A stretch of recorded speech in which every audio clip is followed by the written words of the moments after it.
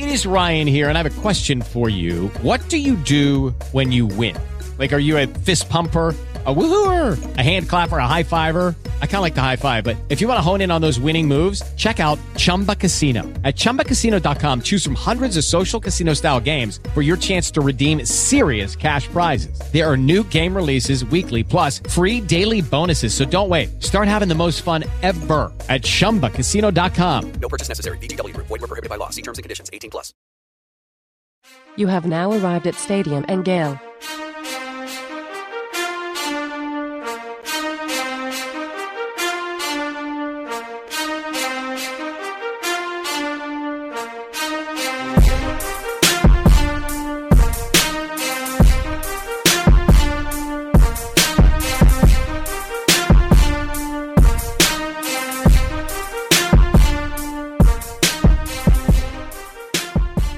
Boys and girls, ladies and gents, welcome to another episode of Stadium and Gale.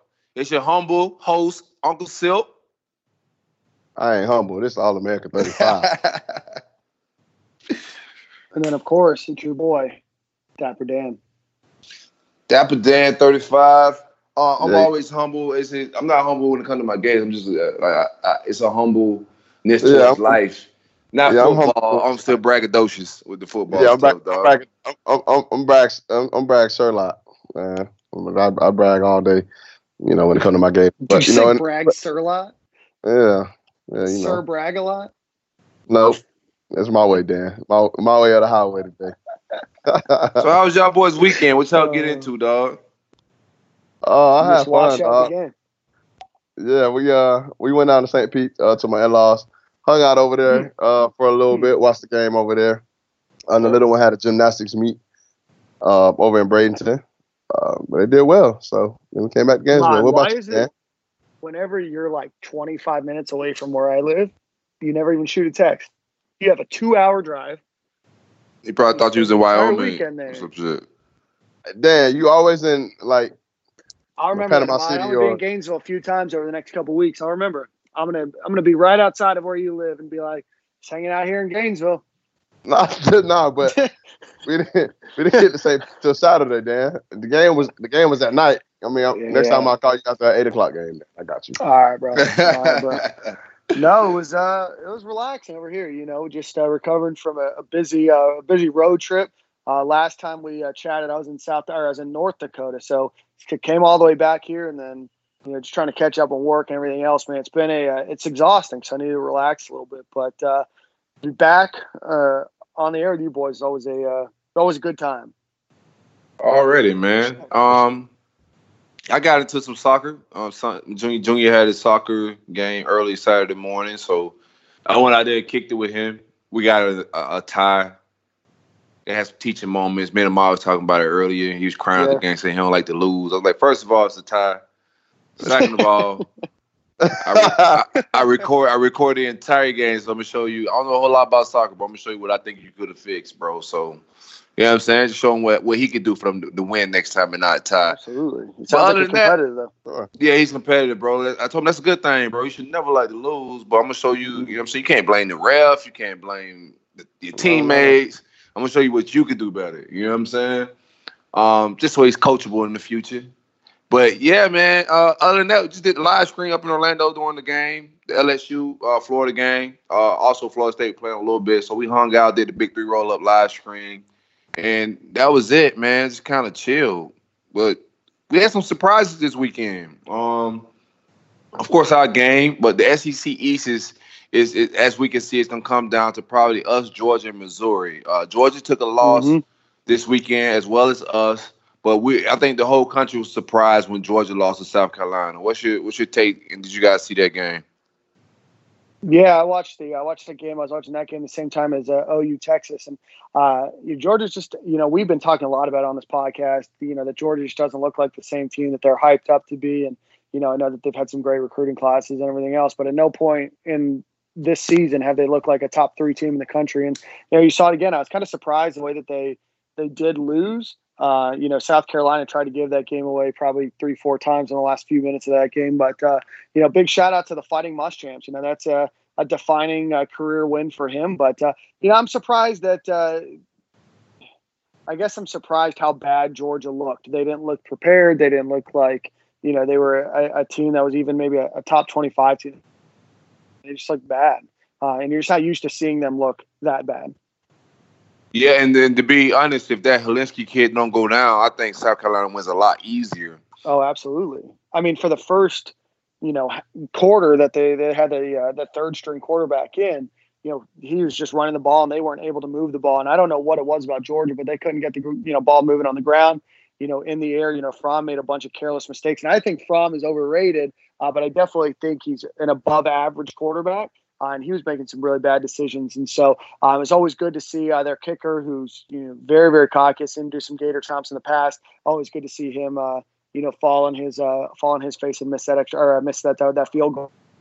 I always love when I see Georgia lose, and people were in my mentions saying, we want Georgia to be undefeated, so they're ranked as high as they possibly can. And I said, I would not lose to Georgia against people are crazy. North Korea, Syria. I would happily wear my North Korea shirt if North Korea is playing Georgia. I want to root for them to be 0-12 for the rest. Especially if they lose it to an SEC East team. Like, I want all of that. Like, does people know how this stuff work? What's your take on the game? Did you see the game, Black? Yeah, man. I don't know if I'm saying dude's name right. Israel Makumahu. I don't know how to say it, bro. That man had a career day. I mean, I had to double check to make sure he wasn't wearing a Georgia jersey because Jake Fromm threw him 3 picks. So this man had 3 picks, ran one back to the crib. I mean, the defense was stout for South Carolina and just, made Georgia look like they weren't, like Dan say, weren't prepared. I don't think they were mentally focused for that game, and it showed. Muschamp and the guys came out and played some ball. Yeah, a lot of people don't take into consideration of staff changes and stuff in the offseason when they make a lot of their predictions. Sometimes people think you can just out-recruit attrition. Bama can out-recruit attrition because they're Bama. They've been doing it for a long time. They kind of got a formula for all of this. But I thought the attrition from UGA in the offseason was a bit too early for what Kirby was trying to do. And I didn't think James Coley was a proven offensive coordinator. And that's starting to show up a little bit in his play calling. There's not a lot of imagination to it. And to be honest, I don't see anything they can hang their hat on. They don't have any identity. But as far as South Carolina, man, that defensive lineman they got, Javon Kinlaw, he's a man amongst boys. Mm-hmm. Yeah, them big top boy. Yeah, he was a problem. And I think his disruption killed their running game and also in the passing game, man. A lot of the interceptions he's throwing that from through was off his back foot and it came from pressure from the D-line. So the defensive back got that opportunity. But yeah, I don't see any phase of the game where Georgia's just frightening anybody. You know what I'm saying? I do think Swift is a very good running back, probably top 2 or 3 in college football, but it's showing, like Muschamp did, you load the box. If you can play one-on-one on the outside, and UGA wide receivers don't separate well, so if you can play one-on-one on the outside, I think, and just load the box with a run, Georgia's very beatable. And I think Notre Dame gave South Carolina that blueprint, to be honest, because I think Notre Dame did a lot of the same things. Yeah, and I don't think that South Carolina is that good either. I think Florida should be able to beat them. I think right now they're 7.5 point favorites to beat South Carolina. I don't think South Carolina looked particularly good. I just think it was a battle of 2 teams that were trying to give the game away the whole time. I think what Florida needs to do though is definitely scheme away from that defensive tackle. I think that cornerback is decent. I think he was gifted a couple of those interceptions, but nothing about what South Carolina did scared me. I feel a lot more comfortable about that Georgia game, and that's a game that even earlier in the season I said I wasn't sure that Georgia was going to be as good. I didn't necessarily pencil in a Florida win, but I feel a lot more comfortable about that game now. Missouri is a team that's starting to put it together a little bit on offense too. So, we've got a tough little stretch here. This Missouri, the South Carolina, Georgia, Missouri stretch. But Florida takes care of business there in the driver's seat right now to win the SEC East, and that's exactly where you want to be at this point in the season. Yeah, we'll get into that in a few, but let's go ahead and recap before we start talking about that stretch and what we got in front of us. Let's recap this LSU game. Let's bust down that ad read, Dan. Yeah, absolutely. As always, as This segment's brought to you by our friends over at South Georgia Pecan Company. Big fans of theirs. They gave us all some great gifts, and it's holiday season time. It's time for some munchies. I know that you guys said that don't give them out as Halloween presents or Halloween gifts, trick or treats, whatever we're going to call them. But if you want to be that person that gives them out, you still can. So again, South Georgia Pecan Company. That's georgiapecan.com. Give them a call. 800-732-2646. And we still have that coupon code that will give you 10% off. It's SGP10 off when you're checking out. So South Georgia Pecan Company, georgiapecan.com, 800-732-2646. So this past weekend, we played the LSU Tigers, their homecoming in their field. We took an L to the tune of 42-28. It was a very close game to the very end, and it ran away. We got some mistake towards the end of the game that kind of made it a 2-score game, but it was very close. And there's a lot of happenings, man. A lot of things that I'm proud of from this team. You got to see some more resolve. You got to see a team that was up for any type of game. I've seen this far. They're up for if it's a shootout, this team's up to do a shootout. If it's a defensive struggle and we're struggling with penalties or what have you, and we got to get through some ugly games, this team is up to that too, man. So we took an L, and we'll get into the fine details of it. But overall, that's how I feel. I'm proud of these boys. I'm proud of the way Kyle Trask came out and put his big boy pants on, man, on the big stage for a kid that has never started on anything compared with that. Like, I'm very impressed with that kid's moxie, bro. Like he's with all the smoke you want to give him. So first off, I'm proud of my boys, man. Yeah, definitely. Yeah, definitely. The injury at the beginning of the game with Gennard kind of set us back a little bit, But overall, I'm definitely proud of these guys. They fought hard. They never gave up. The last touchdown they got was, on the wheel route. We just got to communicate a little bit better. But overall, they play well, especially on offense. Defense in the back end, we got to work a little bit better. The thing about that, with the pass rush, they go hand in hand. We had to get a better pass rush. To kind of, get the ball out of Burrow's hands a little bit faster. He had all day kind of on some of his throws to throw the ball. And, in the SEC, that's too easy. That's pitch and catch, especially with a guy like Burrow and the type of receivers that we go against. So, I'm overall proud of these guys. I'm ready to take them in the dogfight. What about you, Dan? Yeah, no, I mean, you guys said it. It's unfortunate. I give a huge shout out to Kyle Trask. I love the way that Dan Mullen schemed that game. I think he called the game well. I mean, there's a few question marks that I have about a few things that he did, but ultimately, I think that was one of the better games that I've ever seen Dan Mullen call. The defense, we struggled, and I think you saw what happens when you're missing, with Zuniga out and then Bernard out. When you can't get pressure on a quarterback like Burrow, who I was impressed with, it's tough. It's tough to win a game like that. And, at the end of the day, I didn't think that Florida had the ability to keep up in a shootout, and they did. They scored 28 points. They were on the they were in the red zone twice, and they didn't walk away with touchdowns on either one of those. And if you score touchdowns on both of those, then you have 42 points, and Florida probably takes home that victory because they don't get the score on that next wheel route play. So at the end of the day, there's a couple things that we want to clean up on defense, and we'll talk a little bit about that in the secondary. And I think that they made an adjustment at the end of the game that looked good, and it looks like it might be something that they do moving forward. But a big shout out to Kyle Trask, like you said, Silk. He's a guy that is starting his fourth game. So he played in, he went in, and I said it during the game, and I was talking to some folks during the game was.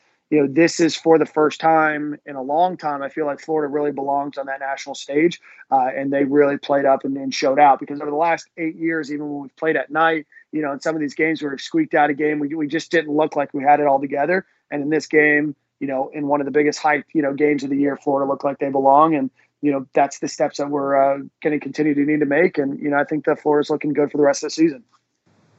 Yeah, let's before we got to talk about things that went wrong in the game, things that needed to get fixed, or that ways we could have won that game, and we probably left some stuff on the field there. Before I get into that, I think the offensive line played better.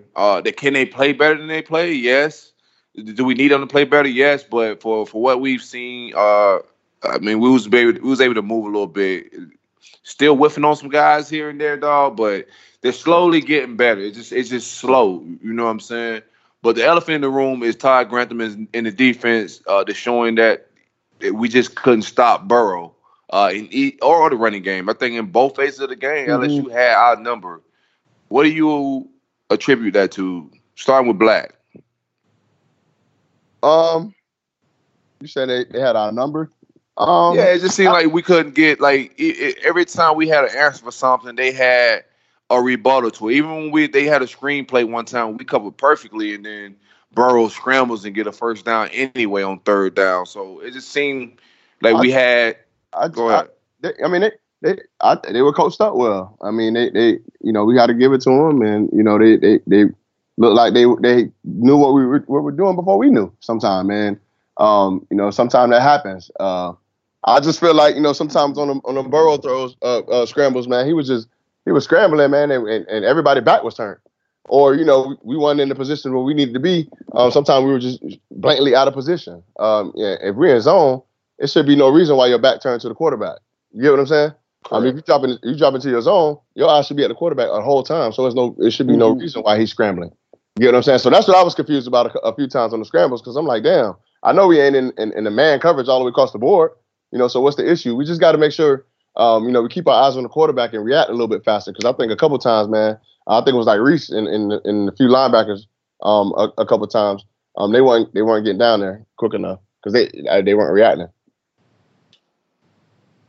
Yeah, no, I mean that's part of the problem when you're missing your top two, pass rushers as well. With Grenard's more than just a pass rusher, more than a guy that just gets sacks. I mean, you're missing that, that I guess the right side of the field with him out, and he's a disruptor, and he's a guy that's going to, force Burrow to, make a pass a little bit quicker. And Janiga's a guy that's going to force, Burrow to, get the ball out a little bit quicker. And, with both of them out, we just don't have the same push. We don't have the depth behind these guys yet. I mean, I think that, in the next couple of years, Mullen and the team are going to build, some depth. But right now there's a pretty big drop off. I've not seen, push from, the defensive tackles very much, and right. Their offensive line played really good. I mean, this is the best game that their offensive line, played all season. And I'm still following Brody Miller, the guy from The Athletic we had on last week. And he was going through his film review about, things that they were doing in the last game and the game before that are doing poorly in the games before that all of a sudden they're doing really well in this one. So, a little bit disappointed in being able to get to the quarterback, and then obviously in run blocking. And then, we had a lot of mistakes in the backfield. All of the safeties had some pretty big errors. And, I know that when they moved Marco into that star position and brought Elam on, it looked like they were doing a little bit better. But even still, there were some issues, that CJ had. He let up, a couple big plays. Marco let up a couple big plays. It just, on defense, we just didn't look prepared to be able to beat them. Yeah, like I said, the guy looked like he was playing. He had Grantham's number. Of course, you lose your best two players in the trenches. That affects the game. But it just looked like we had our number. And I think, for us to get to that next level of beating teams, because LSU is one of the elite teams this year. For us to get to that next level, we got to be able to go too deep in as far as talent-wise. And we also got to be able to just be tougher. You know what I'm saying? I think these guys are playing hard, and I applaud everything they're doing. But there's lapses in the game where I don't know if guys really want to tackle sometimes. And when you're playing the Bamas and the Georgias of the world, and when it's getting to those type of games, you can't just not feel like really laying the wood certain plays. I just think and it's a learning experience. You know what I'm saying? We're not all the way there yet, but we getting there, and I like the progress of where it's going. But we get into a slate of games where guys got to want to just, lay it all on the line, not thinking about the NFL or injuries and all that. What was that? I was gonna say for sure. I'm agreeing. Yeah. I think guys got to just, bite down and want this championship, because our season's still in front of us. Yeah. You know what I'm saying? I'm pretty sure Mullen is coaching that. That loss didn't do. I mean, you see how the voters felt about the loss. We're still a top 10 team that can win the East, get to Atlanta, and whatever from there. It's just, it's gold. You feel me?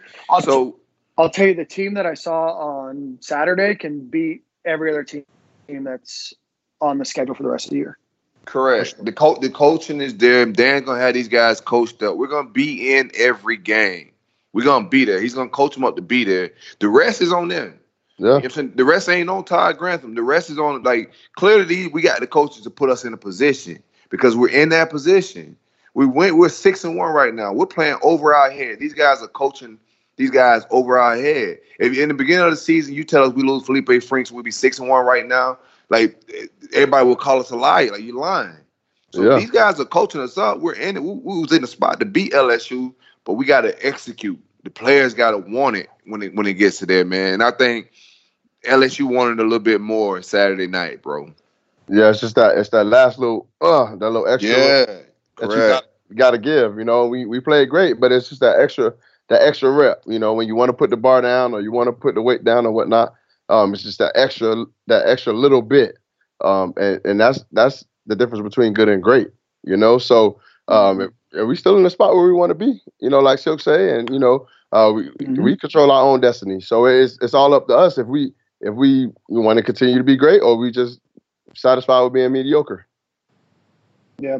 You know, but I'll say this, you know, there was a lot of things that I want to take away, and I'm not sure if you guys are done talking about some of the negatives, but there's a lot of positives that I saw from this team, you know, especially for sure. Offense. Like you mentioned, Kyle Trask. I like the way that Emory Jones played. And, you know, Emory Jones had a beautiful pass to Kyle Pitts, and it wasn't Kyle Pitts' fault. He just got hit with in his elbow with the helmet at the same time he caught the ball, or else, you know, that would have been a touchdown. But, you know, big shout out to the way that the offense was called. You know, still have a couple problems with the way that we're running that dive play. It's just not working. And I don't know what we do to try to make it work. It's just not, it's just not working. But at the end of the day, you know, we knew coming out of halftime that they were going to scheme against Pitts. And, you know, what's the first thing that we do is, you know, we take, we completely move away from Pitts and we march downfield with Van Jefferson. So, you know, really like the way that the offense played. They put it together. Like I said, they were that missed pass and, you know, an Emory Jones to Pitts to the, the couple plays that we were in the red zone. We missed points away from, you know, having, you know, you add 21 points and all of a sudden you now have 49 points. And that's a hell of an offense to put together against, you know, a tough LSU defense. So big shout out to them. I thought that our offense played really, really well. And one more thing I didn't like, gotta play devil's advocate here a little bit. Another thing I didn't like is the timing of some of the quarterback switches. I think, Dan, you tweeted about it as well on the timeline today. Nobody's upset that Emory's playing, but I thought when they substituted Trask for Emory, I thought it was a bad time. I thought that we needed points there and Trask was hot, that we could have just kept rolling with the high hand, and if we got into some third and shorts, that we could use Emory legs, bring him on. But I thought that was a bad time to just give Emory a whole drive. For sure, bro. Yeah, that kind of stuck it right there. That you know, I wasn't expecting that either. I don't think anybody was expecting that. So that was kind of like out of the blue. Yeah. And I kind of want to know what he was thinking, what his mindset was. He said in the presser today that they had it already in the game plan. That was his thing. Like, they already had that drive, that point in the game that they was getting Emory in to give him a look and try to see if they could get certain looks. And I don't know if some of that had to do with maybe the running game and then just keeping him in and hoping to keep, you know, LSU on their toes. But, you know, when Emory Jones is in the game, you know, our running game is a little bit different. You know, the teams are backing away from the ball a little bit more because they do have to be prepared for him, you know, to run the ball. So, you know, I don't know. I agree that, you know, at that drive we needed them, but I'm not sure, you know, if Dan Mullen doesn't think enough of, you know, Emory Jones, especially last week, you know, when he went in against Auburn, when Trask went out and he went out and got us those 3 points. If he doesn't have faith that Emory Jones can do it, you know, at the end of the day, you know, I thought that Emory Jones played well, but like you said, Silk, you know, you have to question that in hindsight if that was the best time. And I'm not sure, but I also don't know if there was a best time because LSU was seemingly scoring every single time. So, you know, if Dan wants to get Emory in and get those plays off, then, you know, I'm not sure exactly what else we could have done, but. Correct. Ultimately, the game, that game came, it didn't come down to that quarterback switch. It didn't come down to the read at the end where the receiver may have went the wrong way and Trask to an intercept. It didn't come down to that. It came down to we couldn't get a defensive stop. That's what the game came down to. You can't let a team score 42 points and expect to win the game. That's not the law of how football works. So we just needed some stops. There's a point in time where we went up 7 in their building. We get a stop there. Like, there's no doubt in my mind we go back and score. It was just we couldn't get no stop or gain the momentum and keep it. And you got to take the crowd out. You got to take, you know what I'm saying? You're on the road, and we couldn't do the things you have to do on the road to win, like, those big games. But go ahead. You got something? No, I was just going to say, hopefully a little bit of a learning lesson. And like I said, if Florida can play the way that they did against LSU, I don't see them, losing for the rest of the season, assuming that all things are equal. That's the best offense that Florida is going to play for the rest of the season. I thought they did, there's a lot of areas where they can improve and learn from that game. But, LSU has a good defense, and statistically they might not be as strong as they've been in the past. But I don't know if there's a defense that's good enough, to stop Florida the way that LSU was able to at times. So, Florida made a couple of mistakes. Unfortunately, in games like that, it's those mistakes that are going to cost you. They needed some sacks and some tackles for loss. It's their first time in 18 games that they didn't get a sack. They didn't have a turnover for the first time in 10 or 11 games. So when you can't get those turnovers and you can't get the stops on defense, it can be really tough to win. But I thought that they did had a valiant effort. And, I think that a couple plays go differently. Florida, wins that game. And, maybe we're sitting in top 5 right now. Yeah, man. We'll get into the rest of the season and into the South Carolina matchup and everything, what that means. But we got a fire GOAT guest of the week, which is brought to you by Brun Insurance and Financial Services. Anything you need insured from the Panhandle to the Keys, holla at my boy Greg. He got you, 954-589-2204. If you need a mobile home insured, you need renter's insurance, you need car insurance, you need some SR22 action to get your license right. Holla at my man Greg again, 954-589-2204. We got a big-time guest. Who we got, Black? Who you got for us, baby? Oh, man, we got the all-time interception leader at the University of Florida. I think I saw somebody tweet this today. They were asking who was the all-time leader, and a couple people didn't know. Fred Weary. That's a guy that I chased behind and try to catch his numbers, and I was unsuccessful. And his record's been there for a little while. So much respect to one of the pioneers who started DBU. Already 3 All-Americans on one show. I'm here for it. That's crazy. That's crazy. You Dan. 3 All-Americans. Look, you Dan and Weary, man. I'm just here for the ride, dog. Let's go, Cam.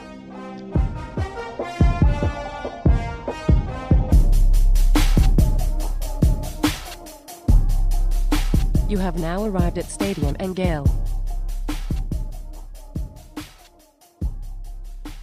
First time on the show, we got the GOAT. First team All-American, first team All-SEC, a national champ, the interception leader at the University of Florida, and got this whole DBU thing kicked off. The man himself, Fred Weary. What's up, fellas, man? Yeah, we hanging out, man. How you feeling? Well, I'm all right, man. It's once again, it's great to be at Gator. Our Gators, they're playing pretty good this year. They off to a nice little record start, and you know me, I'm Gator blood right here live. Okay. So talk about some of your experiences at UF. What actually made you go to UF? Like what was your deciding factor? Well, my mother is from Gainesville originally, so I kind of grew up a Gator fan, the whole time when I was little and all that stuff. But it's funny, during my recruiting, Florida kind of recruited me late. Florida State, they kind of was on me. I went to school with another big recruit. Y'all probably heard this guy named. I played in high school with a guy named Sam Cowell. Sam with Florida State. Sam was a big-time recruit. Yeah.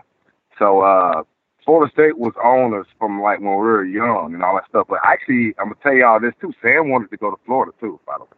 But Florida at that time was late. They kind of recruited us late, and I think Ron Zook was recruiting our territory, and once they came over and watched us practice and all that type of stuff. This is another story too that y'all really need to know here, right here.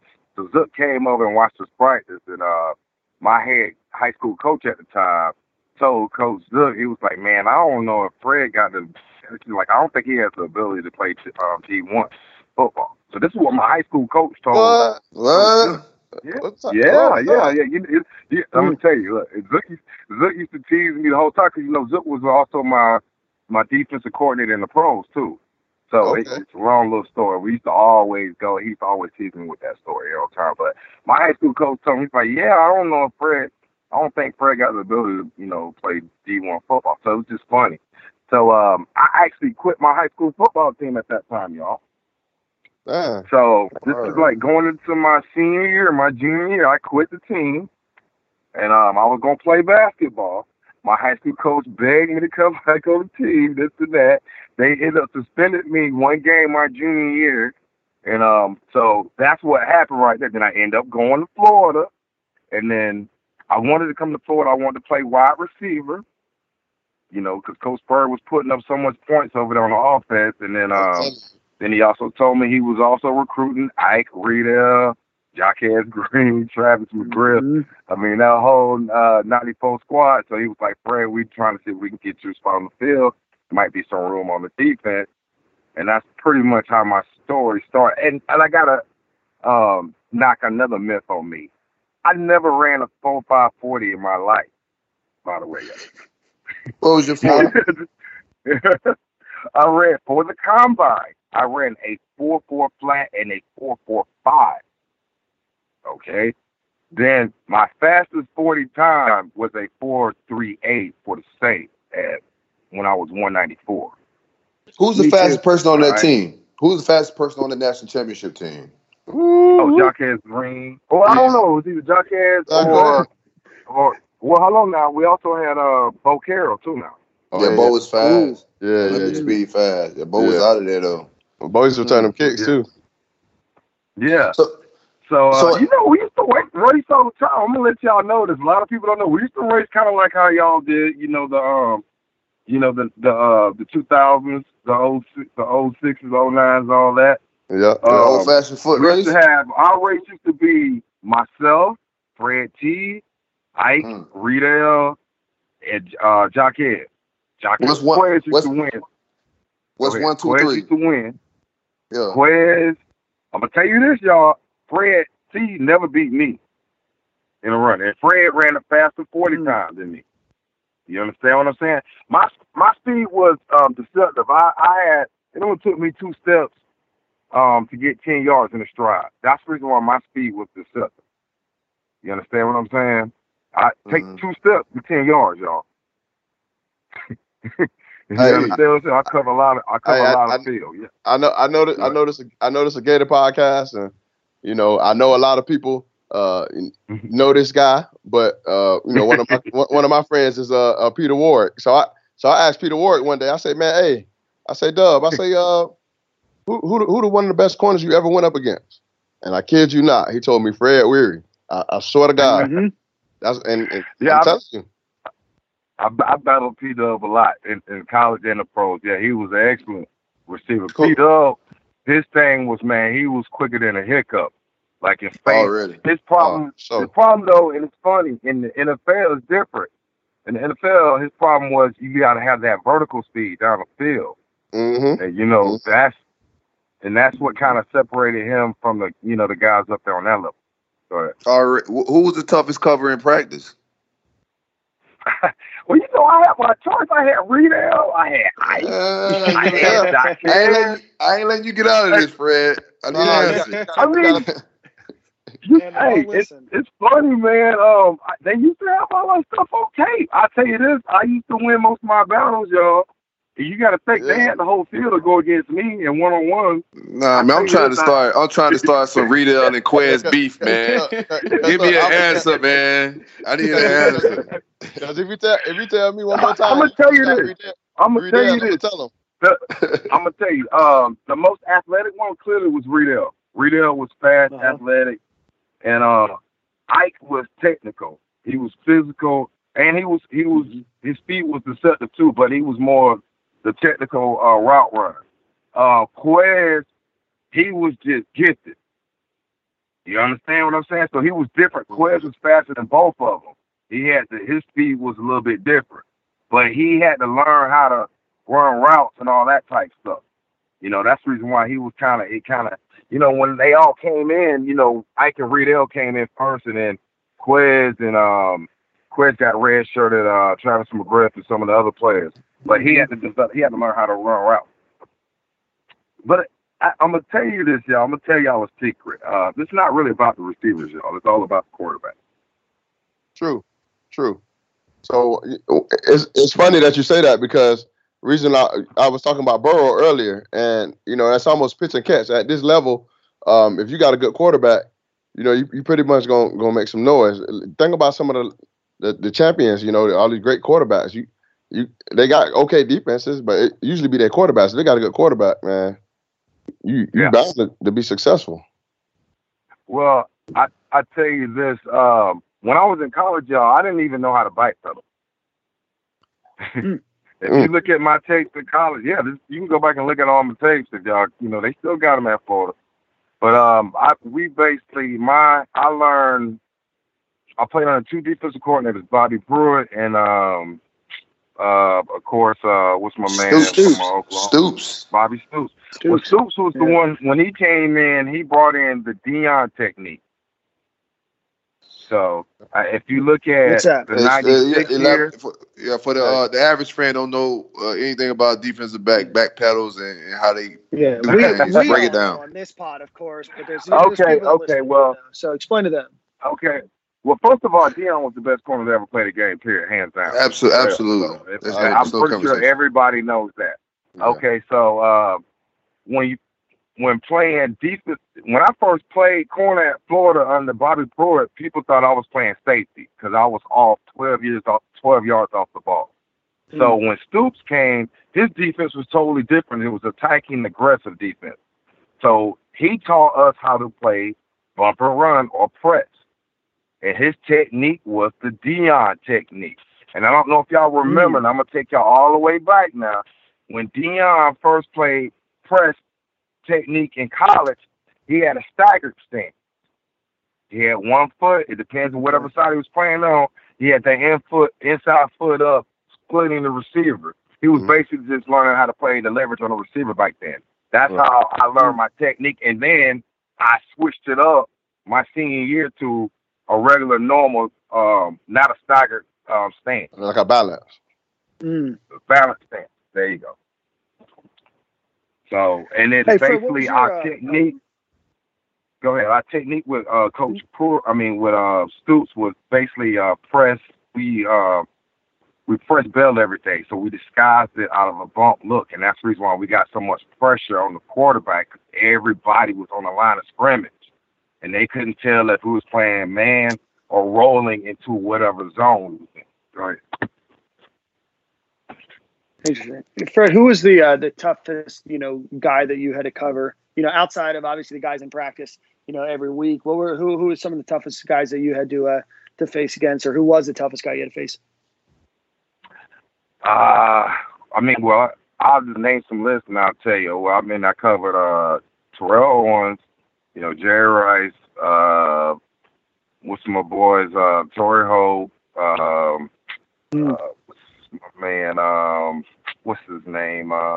He's the hardest one. The other receiver was Tori Hope from St. Louis. I can't think of his name right now. Oh, Isaac Bruce? Isaac Bruce. As a matter of fact, he was my toughest cover in the game. I covered Randy Moss. As a matter of fact, I'm going to give y'all a story about this that nobody even know. Our rookie year, 98, when Randy Moss was doing everybody. He was doing everybody. Yeah, but we played them too that year. They beat us they beat us in overtime, I think by 3 or something like that. 30-something. But Randy only had one catch for 5 yards that year when he was doing everybody. You see him right now. You see the Dallas highlights when he was catching bombs on that season right there. Just to let y'all know, that's how good our defense was for the Saints up there on that level. Our offense just wasn't up to par at the time. What was your who was your favorite rival to play at Florida, or your favorite game to play in? FSU, without a doubt. That was the only team that could give us a challenge at the time. Alabama was still Alabama, but they just the teams we had problems with, if you want to know back then, was Nebraska and FSU. That was it. Yeah. That 95 Nebraska Yep. team was tough, man. For sure. Yeah. I got a story about that right there too. If you missed it, everybody know I was I was the last one on that tackle right there when Frazier broke out on us, right? Yeah. Y'all remember that story, right? Y'all remember, right? Oh, Yeah. I literally I watched that with my mouth open because I couldn't believe how they was just like. First of all, right through our Frazier shit. was that good, by the way. You know, For sure. that team was that good. I mean, I know we were good now. That might have been You guys one of were our good. best teams at Florida, but that team from Nebraska was that good. All they did was run the ball on them, and they beat us like that. They didn't even pass because Frazier couldn't pass, but he can run. But that on that particular play, I was, they didn't have, the receivers. They had tight ends for receivers because they was running the ball. So on that particular play, I was going against they had a tight end out there. He had to be like, 6'5", big dude. He was blocking me. I had that grass out there too in Tucson, Arizona was kind of a different turf. So I kind of slipped on the play and he was on top of me. So when I'm on the ground, I look up and I see our whole team hit Tommy Frazier, and so my whole team had him surrounded. They hit him, So then I finally get up. When I get up, Frazier is right next to me. So then I reach out to grab him. When I reach out to grab him, my boy Anthony Line hit me off the tackle. So now I'm coming to the sideline. Coach Spurs going crazy, as y'all can expect. Fred, what happened? And I'm like, you know something, Coach? Before you get on me about missing that tackle, you better get on the other 10 players that missed. And he was like, yeah, Fred, you're right. Yeah, man. I mean, and that's what he said to me on that play. You're right. And I mean, so he couldn't say that to me. I was like, yeah, I missed the tackle, but you got to get on the 10 other players that missed the first. I mean, Hey. They was well done up, bro. They was too nice. Hey, real quick, we get a lot of funny Spurrier stories and a lot of things he did. Give us something serious about Spurrier. What he meant to the team, what he meant to you as a coach, and as just somebody that kind of looked after you for 4 years. Oh, Coach Spurrier, man, I owe Coach Spurrier everything. But as a matter of fact, he picked my number. He basically, kind of helped me guide myself in my true position, helped me find that out. When I signed at Florida, I signed as an athlete. I kind of didn't know my true calling, but I had always been playing on the defensive side coming up too, as well as offense. But I mean, everybody from Jacksonville here, they know me from playing quarterback, offense, scoring touchdowns, stuff like that, running kickoffs back. So I didn't know my true calling. Coach Spurrier, he kind of helped me guide me in that direction. And I mean, he used to challenge me mentally. He used to try to get me to play close to perfection as you can. And that's, that kind of taught me with playing, learning how to play with consistency, from the cornerback spot. If you can play with consistency from the cornerback spot, you can make plays. So that was my little, kind of battle as I was, coming up with him through my younger years and all the way to my senior year. And, my senior year, I pretty much had the green light. And, it was, we had a great relationship. I always had a great relationship with Coach Spurrier. I mean, it was, like a father-daddy type relationship. So what are you passionate about these days? What do you wake up and what are you ambitious about?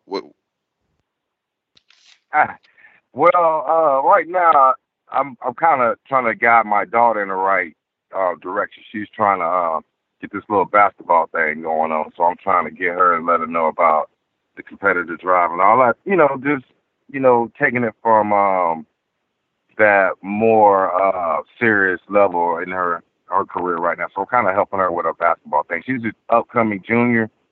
She led the city in scoring in Jacksonville. Here last year, she played for Bartram Trail High School. She took them to the Final Four, state Final Four. So she's trying to get over that hump, win the state this year, and trying to get things in her favor. Dude, that's awesome, man. How close do you stay to the Florida program now? And do you watch them much? You keep pretty close tabs on them? Oh yeah, yeah. I'm all about the Gators. Gators in my blood. I mean, I just haven't been able to come back around as much as I used to, but I'm always around the program. I follow him. Coach Mullen's doing a great job. I think he's the best thing that we've had since Coach Myers. He's got the program going in the right direction. I love the way the team plays. They're in every game. I mean, you can't be more happy about the program right now. Let me get your top 3 defensive backs in University of Florida history. Let me get your top 3. I'm gonna tell you this, man. Do y'all consider Jack Rabbit Florida? Yeah, absolutely. Already, okay. That's home team. You know, that's my okay. Well, see, I like Jack Rabbit and I like Joe Hayden. So I like the young guys. Don't slip. They could have. I mean, I know they could have played with me. I could see that. They made my life so easy. But me, I see. I don't really know. Like, I'm kind of different. I'm a playmaker, man. I always been a dude that's always been around the ball, and I'm pretty sure Joe Hayden and Jack Rabbit are like that. I also, I played with Chico Brown. Chico was a playmaker too. I don't know if y'all remember him. Chico, he was up there too. Absolutely. With the interceptions too. And one game, all 3 of y'all boys scored a touchdown. I think it was you, Lawrence Wright. All 3 of y'all got a touchdown one game. Yeah. If I'm not mistaken. Yeah. I mean, it was, man, we had a lot of playmakers on that team. If you think about it, man, during that time, I mean, I have the record with interceptions. Chico wasn't, I think he either had he's one behind me or 2 behind me or something like that. I'm not sure. And you see what I'm saying? So that's just during our time period. And for, Coach Spurrier used to love getting the ball back, fellas. Did Spurrier's style of offense make you guys a little vulnerable and make your jobs harder as defensive backs? Well, I'm going to tell you this. My first loss and only loss in the Swamp, we kind of got taught a lesson. We lost to, Auburn 33-36 on the Frank Sanders catch. And that game, offense had a lot of turnovers, and defense, we kind of just played, inconsistent that game, I could say. But Coach Spurrier said after that game, he was like, fellas, I'm not going to leave the game in the referee's hands, or I'm not going to leave the game in the kicker hands. He was like, if I can try to score 50 points on somebody in the first half, I'm going to do it. He was like, so that got us in the mentality. And I'm going to tell you this, too. When I played with Coach Stoops, this is what Coach Stoops used to tell the team and the rest of the team. He'd be like, hey, we're going to hold up as long as Fred and Eli or Anthony on the corner hold up. He wouldn't give us a zone until like right before the 2 minutes in the halftime. We'll be playing blitz zone, press man to man, lock down the whole time. Yeah. For the people who don't know how dangerous that is, it ain't no safety help sometime over top. So it's just man to man. If a dude get beat, he get beat. You get beat. Hey, Fred, I can hang out on here and ask you all kind of questions all day, man. I got so many questions from that era, dog. We got a big tailgate. We're gonna be at the cocktail bowl, hanging out. The crew, we do tailgate parties as well, man. So we want you to pull up and hang out with us at the tailgate if you got time. Okay. Yeah. I would love to make it. The cocktail party. That'd be nice, fella. Yeah, we hanging out, man. We lay out the red carpet for the goats, man. So when you pull up, man, you have the red carpet pulled out for you. But check this out. How you feel about Mullen in the direction of the program right now?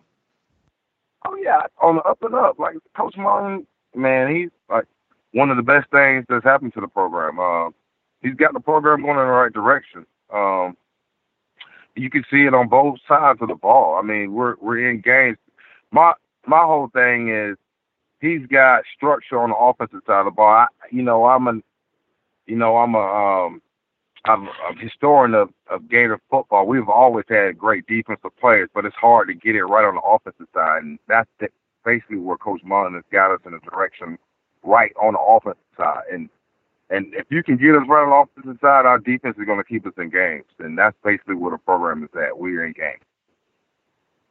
All right. Hey, Fred, we appreciate you coming on, bro. We're gonna see you and hang out with you a bit when we're in Jacksonville. But man, you were a guy that I grew up watching right about the time that I started watching the Gators, and kind of like you, my mom was a Gator. So I started watching the Gators when I was young, so it's always awesome to talk to a goat that I grew up watching, man.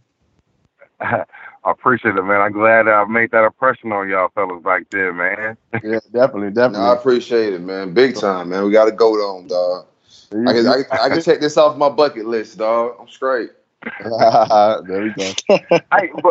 The OG. Hey, real quick now, before I get off, I want to tell y'all now, the reason why I think my game got a little bit better on the NFL level, I learned how to bike pedal.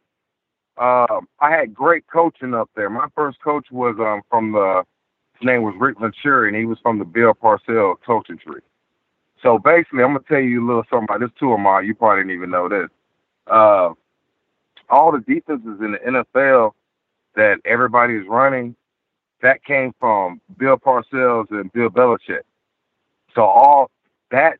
So I'm talking about the nickel defenses, all that type stuff, innovative defense. I'm not talking about regular 21 personnel. Amar, you know what I'm talking about. That's 21 personnel, is 2 backs, a tight end, and 2 wide receivers.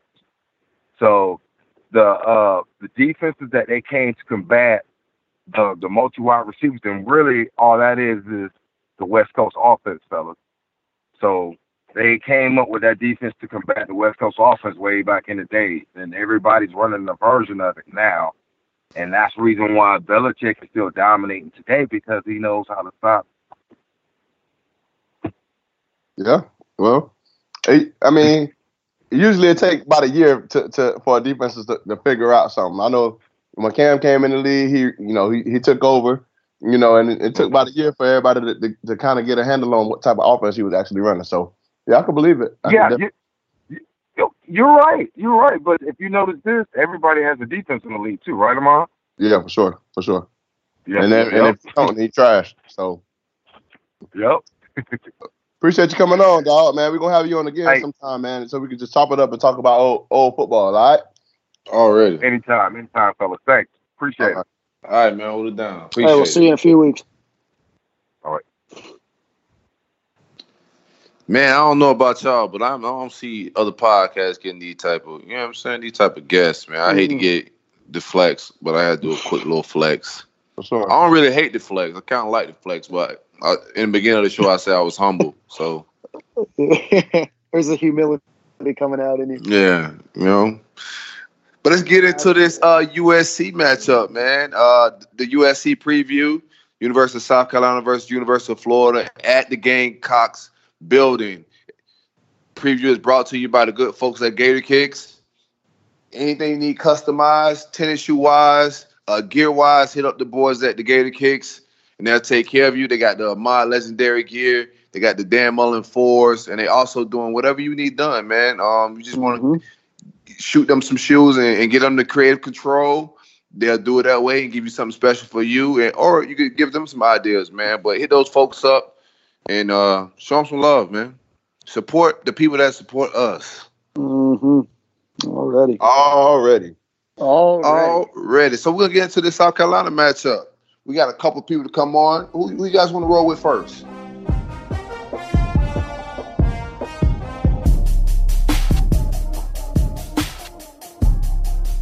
You have now arrived at Stadium and Gale.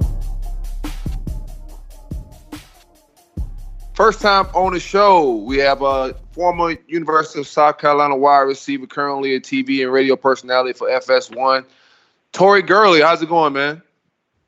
I'm good, brother. How you doing? We hanging out, man. We got a big matchup in South Carolina this week between University of Florida and South Carolina. What's the read in South Carolina on this matchup? It's so much excitement going into this matchup against Florida, coming off the big win against Georgia. It really shook up the college football landscape, and it just gives the team confidence to go out and put up a great performance in front of the home crowd, being at William Bright Stadium. So expect a hostile environment and expect the team's best effort, especially coming off a big win against Georgia last Saturday. Now, your man Helinski went down with a knee injury last week, and Muschamp came out today saying that he expects him to play. Do you believe that? I'm going to take it at face value for what it is. Ron seemed very optimistic on social media, as well as what Coach Muschamp is saying. And he's a very intricate part of the offense. Even though he's a freshman and he's only played, 4 or 5 games, you can see the offense growing through him. And if not, we do have a backup in the carry-on where I hope offensive coordinator Brian McClendon could put an extensive package together for him because, with the respect of Florida defense, it'd be pretty easy to defend the carry-on when he's in at quarterback. So hopefully they can give him some concepts and some different pass schemes to, really keep Florida's defense balanced instead of stacking up the box and making them throw balls one-on-one on the outside. Obviously, South Carolina's win over Georgia is pretty unexpected, I guess. I know that you called it. But for the rest of college football, it's pretty unexpected. What do you think South Carolina did to ultimately give Georgia that loss? Well, to be honest, I called it last year. That was a clip I put up on the internet when I like on the that Paul Feinbaum show. Yeah, so it was something that I had to speak it into existence. It didn't happen last year, but it happened this year. But what South Carolina needs to do, once again, you got to take care of the football. What scared me watching that Georgia game was that offensively they only scored 10 points. We had a big pass played to Brian Edwards. It was a bomb and ended up going for 6. And then we kicked the field goal. And after that, it was the defensive show with Javon Killall and Israel, the defensive back with 3 interceptions. One of them ended up going for a pick 6. So the way Florida is playing, obviously watching them against LSU and following them throughout the year, it seemed like they can put up points. And we got to find a way to at least be able to muster up 21 points to give ourselves a shot to win the game, because I just can't. I would be scared to lean on our defense to go out there and hold more SEC teams to under 20 points every game. I mean, if it happens, I'm gonna scream to the mountaintop. But I know realistically, you're gonna need some help from the offensive side of the ball. What do you think? Oh, go ahead. Go ahead, Black. No, what position group should we be on the lookout for South Carolina? What position group could surprise us this weekend? I would say wide receivers. If Ron Helinski is out, it's going to be huge for the guys, Shaw Smith, Brian Edwards, to go out and be able to beat man coverage. If they do, stack up the box with having 8 or 9 in there, it's going to be a one-on-one show, and those guys have to make those plays on the perimeter, because if not, it's really going to limit the offense to going 3 and out, and that's something we can't afford to do if we want to have a legit shot of winning this game. How much different would you say the offenses ran if the starter doesn't play this week? It is. It's a night and day difference. You can tell instantly by play call. You'll see more of a heavy personnel, or you'll see the traditional wildcat look, and that's something that defense really key in on. And if I'm a defensive coordinator, I'm making the carry-on Joyner beat me with his arm, and that's something that he's going to be challenged, and that's something that as a Gamecock fan and as an analyst, I want to see him grow and see the offensive coordinator be able to scheme up things for him. So I think the first 15 plays of the game are going to be key, because it's an opportunity to throw some new wrinkles at a team that they haven't seen on film yet. So you think they're trying to steal a possession or something like that? Of course, especially playing at home, it wouldn't. Against the University of Alabama, South Carolina was overly aggressive. I think in that game we went for it on 4th down maybe 2 times, faked 2 punts, and when you start playing football like that, it leaves you open to really get steamrolled because you put your defense on a short field. So I'm hoping that Muschamp can keep his composure and pick and choose when to gamble, so you won't take the team out of an opportunity of being able to get a win. Now, you say your offense only scored 10 points this past week, and you was able to pull out that win, but you kept Georgia's offense to a certain number to pull that off. What's that number this week for playing against University of Florida? What number do you think they got to keep them at to have a chance to win?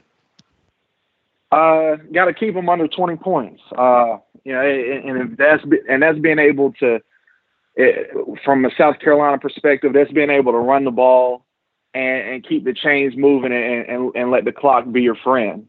You don't want to have your defense on the field an extensive amount of time, and you don't want to get in a shootout. Watching what Dan Mullen has going on with Swain and was it Trask or Truss? What's the quarterback's name? Trask. Put a little respect on that, bro. You got to put a little respect on that, bro. Yeah, man, he's been playing well, but it's just watching him throw the ball. It seems like that's his number one target, and you want to be able to also limit Piron coming out of backfield as well as a running back and a receiver. So I think that magic number is keeping it, 24-20, 24-21, because anything over that, I just don't see the Carry-On Joyner being able to light up the scoreboard if both defenses show up and play like they did last week. Tori, do you think that this win against Georgia saves Will Muschamp's career at South Carolina for another year?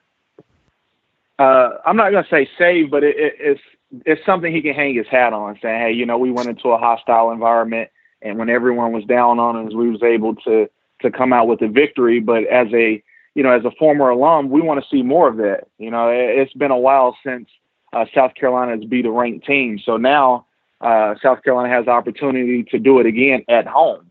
For the most part, the games I've watched over this past season, we haven't been handling business against the ranked opponents. And this Saturday will be a great test at 12 o'clock against Florida. Hey, Tori, give us a quick score prediction, man. What you think the score going to be? How you think this is going to turn out? Final prediction, I say 24-20 Gamecocks. Okay.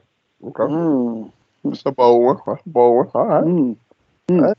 No. That was this year. That was this year, no though. Last year clips. No, yeah. Last year clips. No fooling. We see what you did there. Hey, man, Tori, it's always good to just talk with you, man, and speak with you. You brought some great content on our show, man, and we hope to have you on in the future one time, all right? Yeah, most definitely, because you and I got some battle stories we can talk about when we play against each other. Yeah, we got to kick it. We got to kick it. We got to kick it for real. We got to kick it. We definitely got to talk about how we hung 50 on y'all one time, but it's all good. Yeah, I think. Hey, the thing about it, y'all had so many players on the payroll. Y'all been broke their NCAA rules. Y'all had it all figured out. Just a scheme on how everybody was paid, and then you can just give it to the NCAA, and now it's fair game. No, man, I don't know what you're talking about, man. Yeah, exactly. Well, don't worry. We returned a favor when we went to the Swamp and beat y'all boys. Hey, we ain't talking about that. All right? Hey, what goes around comes around. We ain't talking about that. All right, but I appreciate you, man. All right. All right, thanks for having me. Yeah, for sure, bro. Thanks for hanging out with us, man. Appreciate it.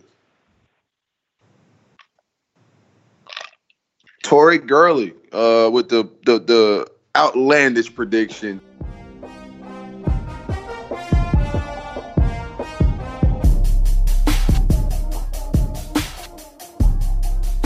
You have now arrived at Stadium and Gale. Joining us for the first time on Stadium and Gale is South Carolina legend, both on the field and off the field, former quarterback Stephen Garcia. Stephen, how you doing? Good, man. That's a hell of an introduction right there. That's probably the best one you've ever had, right? I'd be your MC guy. That's awesome. Be your hype guy. Hey, Stephen, talk to us a little bit about the game this weekend. You guys are coming off a big win over Georgia. touch us a little bit about that and kind of what your thoughts are on this game against the Gators coming up. Yeah, man, it was a pretty wild Saturday. I had a bunch of people over at my house, and we got after it pretty good, especially after they won. So, I mean, that was probably Coach Muschamp's probably his signature win. You know, if I had to guess, I don't think anybody was giving us any sort of prayers at all on that. And you know, being 24-point underdogs, I mean, that's freaking huge to go out there and beat Georgia in Athens is pretty tough to do. And yeah, I like where the team's at right now. You know, hopefully Ryan's not too injured. Sorry about that. Nope. Talk to us. Talk to us. Obviously, you playing quarterback, you saw the difference in the two quarterbacks. If he's not able to play, does that affect how well you think South Carolina might do on Saturday? Or what's kind of your breakdown from what we saw out of both quarterbacks out for South Carolina last week? I think it definitely changes the whole game plan. To carry on, he can throw the balls pretty good as well. But he's more of a running guy. So I think they have to change the offense up a little bit. But I was actually texting back and forth with Ryan yesterday, and there's no way he's not going to be playing Saturday. Do you think that they would do something like a old Spurrier, run a 2-quarterback system like they did with y'all for a little bit out there in South Carolina? Oh, I hope to God they don't. I'll tell you, man, that was the worst experience of all time. And I actually told Spurrier last time he did it. We actually did it. We played Florida. I think it was 2008, and y'all beat us 56-6. Oh yeah, and that's funny you say that. He had me and Chris Smelly going in and out every single play. And after the game on the bus, I was like, "Listen, Coach, if you ever plan on doing that again, let me know because I'm done. I'm going to transfer. I'm out of here." He goes, "Hey, yeah, we will. I don't think we're going to do that ever again." Yeah, he better not. Have you ever experienced that quarterback thing? Sucks. Have you ever experienced anything like that? It looked like Helinski couldn't even stand on that leg last weekend. Do you think he'll be healthy enough to move the ball and to get out of danger on Saturday? I hope, man. Just talking with him, he said it was a slight little sprain. Nothing too serious. But like you said, on looking at the game on Saturday from that perspective, it looked like he was going to have his damn leg amputated, for God's sakes. But he's a tough kid, man. He's an extreme competitor. So I'd imagine he's going to be ready to rock and roll Saturday. So I always wanted to ask you this, man. I'm a big recruiting guy. I follow recruiting when you guys in the whole process. And my man Urban tried to get you to commit. How did you tell Urban Meyer no? A lot of people can't do it. Well, it wasn't that difficult, to be honest with you. I was like, look, man, you have a guy by the name of Tim Tebow here. I'm probably not going to be starting over him. So yeah, I don't think this is going to work. And what was it like going to play for a guy like Steve Spurrier? You're from Florida, so you know the history and who he is. What was it like in the recruiting process, and what was it like actually playing for him? Well, the recruiting process, I'm sure Ahmad and everybody else can attest. I mean, when they're recruiting you, these guys, they love you to death, right? I mean, they'll tell you whatever you want to hear. And, as soon as I get up there, I had long ass hair and, a beard or whatever. And as soon as I get up there, Coach Spurrier's like, "Hey, you're going to shave and cut your hair, right?" I was like, "No, like for the last year, you told me that I can keep my hair and keep my beard and the whole deal." He's like, "Yeah, I know, but you're going to cut it, right?" I was like, "I don't think, maybe I'm not explaining this right." "No, I'm not cutting it." So, it was a difficult playing for him. He loved to give me hell about just the dumbest things, man. He'd complain about me wearing, sandals and gym shorts and a t-shirt to class. He's like, "Wow, why don't you dress like a golfer? You need to dress a polo shirt and slacks and, shoes." I was like, "Dude, I'm not doing that. It's 900 degrees outside." I mean, it was just stupid stuff like, I was like, "Man, this is going to be a tough 5 years." What's it like being the big man on campus? Not just the big man on campus, but the quarterback on campus. You see a lot of guys like we had our guys in the past with Johnny Manziel as well. What it's like being that known as the party guy, but also the quarterback? Well, I tried doing both things. to the extreme. I was trying to be a normal college kid, and you just can't do that, because everybody, thankfully, camera phones weren't that big back then. Otherwise, I don't even know if I'd survive 1 year in Columbia. But it's awesome, man. It's everybody's pretty damn nice to you, and the thing is, man, like I got along with everybody. I never got in any fights down there. I was just a happy old college kid. It sounds like you had a bunch of fun. I mean, we've heard the stories. You had a bunch of fun up in South Carolina. Do you regret your decision at all? I mean, it sounds like maybe you and Spurrier didn't always see eye to eye. I mean, obviously some of those are well documented, but do you regret your experience? I mean, would you, if you could do it all over again? And I'm not trying to catch you in an answer or anything, but I'm just kind of curious. No, I mean, I trust me. I thought about it several times, and he actually talked to me when I got suspended for, I think it was the third time or whatever. He's like, what do you want to do? Do you want to transfer or what? And I was, kind of looked at him in the eye. I was like, look, man, I came here to play for you. I'm not going anywhere. And I think about it all the time. It's like, man, I wonder what would have happened if I would have transferred out of there and went to a Florida or Ole Miss or Oklahoma. With my other options. And you'll drive yourself crazy if you keep thinking about that. So I don't. Obviously it didn't end the way that I wanted it to in Columbia, but it is what it is. Yeah. And so then it seemed you played an arena ball for a little bit, and then you took some time off, and then you were in the XFL for a little while. Or not the XFL, the AAF. I'm sorry. What was that experience going like? I mean, just having a few years off football, and going up to the AAF, and and then I guess what are you up to now? Well, so after South Carolina, I actually went up to Canada. I was up there for 2 years. Okay. And then went to. Started playing with the Storm, the Arena League team for a year, and then started doing some work with Saturday Down South. It's actually a company in Orlando that covers like SEC football. So I did that for a season and a half. It kind of took some time off, and I think that's about when I started training quarterbacks, and so I kind of stayed in shape a little bit like that, and then I got drafted by the Birmingham team in the AAF, and I was like, yeah, man, I'm not going to Birmingham. I've built the quarterback stuff up too much down here in Tampa. And I was like, yeah, it's not financially worth it for me to leave and go up there, and I'm not doing that. So, and they wouldn't release me, and they wouldn't trade me to the Orlando team. So I actually didn't play it at all. But it was just having that chance. So you wanted to go back and play under Spurrier again, huh? Yeah, I think that would have made the most sense. So I know you said you're doing some coaching now, or are you doing it just in the Tampa area? Or are you doing it all over Florida? It's mainly in Tampa, but there's guys in Orlando, there's guys in St. Pete, Sarasota, and then I go up to South Carolina and run like a little camp series up there. We go to Charleston, Myrtle Beach, Greenville, and Columbia, and it's a good time, man. We blow it up pretty big.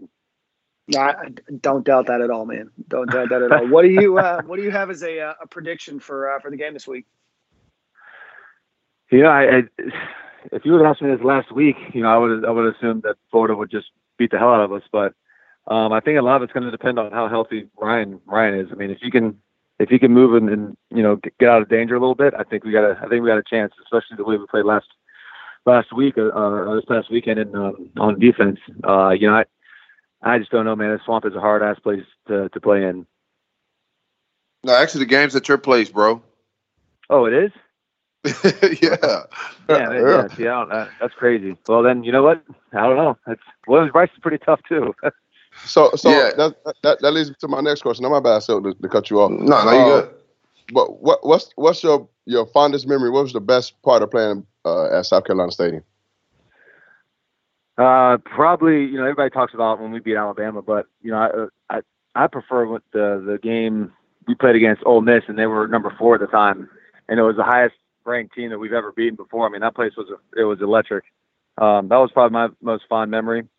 I think in college football in general, it was probably beating Florida down in the Swamp in 2010. Easy. You saw a lot of me that day. You know what I'm saying? Yeah, you were all over the field, man. Hey, Stevie, you're a party guy, dog. So I got to ask you this question. I can get you off of here, man. In the recruiting process, which was the best party campus? Ole Miss, hands down. Oh, yeah, I heard. I heard. Hey, I told y'all it's not even even close. Yeah. Yeah, to be honest, I could have went there. But Odron actually called me when I was getting ready to commit. He's like, "Hey, man, just want to let you know." Do you have a translator? I'm not going to be here much longer. Yeah, I can kind of understand him pretty easily. Yeah. Okay. Hey, Steven, whenever I go back up to Columbia, where's the bar at 5 Points? I need to go. We usually go to Village Idiot. Okay. Yeah. But from what I've been told, it's not near as good as it used to be. So I actually stopped going out to 5 Points after my junior year. You know, I had a house or whatever, so I just had to have people over at the house, a little safer. Yeah, all right. I got you. There you go. Yeah, South Carolina was fun, man. I went in 2009 when I was a student when UF played at South Carolina. I had a hell of a time. I'm actually telling this story for the first time, and I think my parents listen, so they're going to hear it for the first time. I actually almost got arrested in South Carolina, not because of anything that happened at 5 Points, but because we were tailgating. And for some strange reason, you guys had in the middle of your tailgating parking lot or tailgating lots, you have a train that runs through the middle of the tailgating lots. And for some reason, that train, and probably because it's through the middle of town, is only going like 2 miles an hour. And I had been drinking, a couple beers. For my parents, it was one. I've had one beer at this point, and that train is going, and we wanted to take some pictures. We were moving on that train.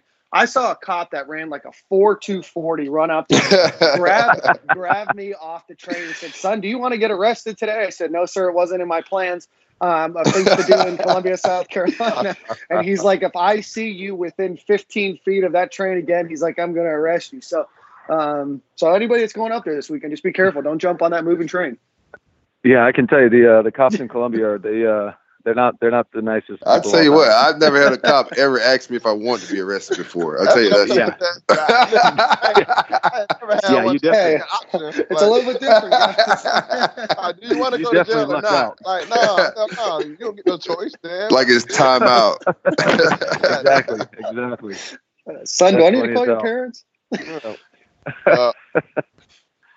Oh man, we appreciate you coming out, man. And what are you doing for the game this weekend? Are you gonna watch it in Tampa? Or? Yeah, no, we'll probably have some people over again. Yeah, actually, I completely forgot that it was in Columbia because everybody's texting me asking if I'm coming up there for the game or not. But it's too far of a drive, man, and I got the kids this weekend. It's not gonna work. So I'll probably have some people over here. Awesome, man. Well, I live in Tampa. I live in South Tampa, so I'll see you on Saturday. Nice, man. Yeah.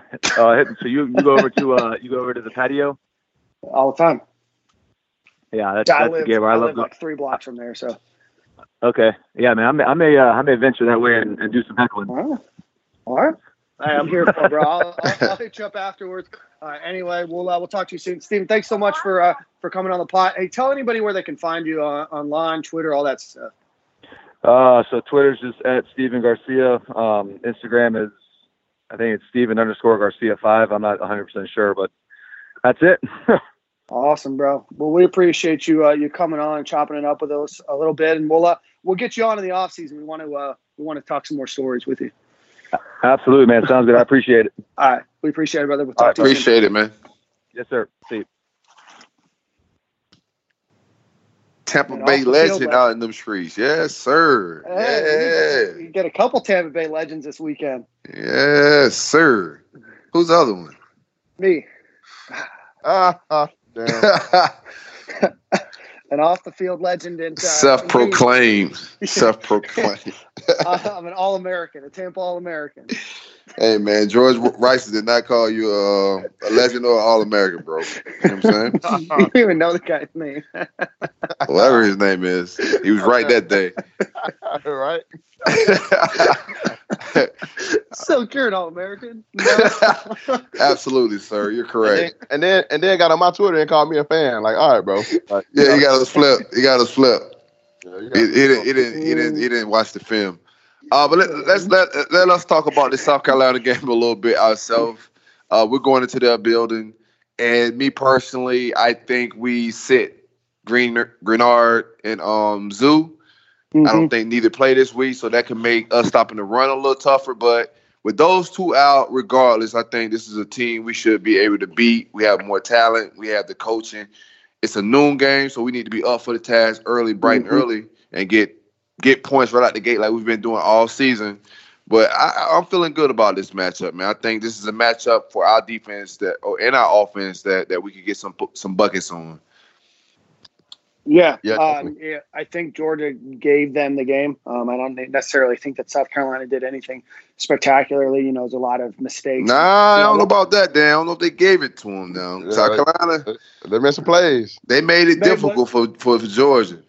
And I'm not saying that South Carolina didn't play well. That's not what I'm saying at all. There was some turnovers that probably shouldn't happen. I mean, there's some non-pressured bad passes by Fromm. There's a couple missed field goals. I mean, just all in all, just it wasn't. I don't think that South Carolina necessarily played Georgia that tight that Florida should be exceptionally worried about what we saw on the field. Georgia looked bad. Yeah, the story of the game is more Georgia looked bad than South Carolina played good. That's what's more the story. Yeah, correct. Yeah. So, I think it all depends on quarterback. Frankly, I don't think if Helinski is able to really move the ball. I mean, he's a better passer than their other quarterback.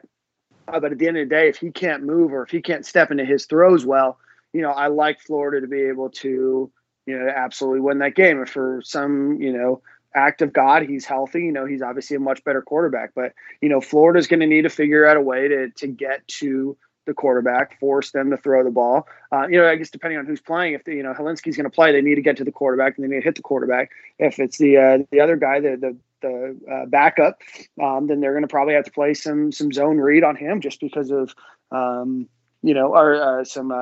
spy on him because he can run the ball. He's not a terrific passer. He doesn't have a lot of zip on his ball. I don't think he played that well in the two half or the half that I saw him.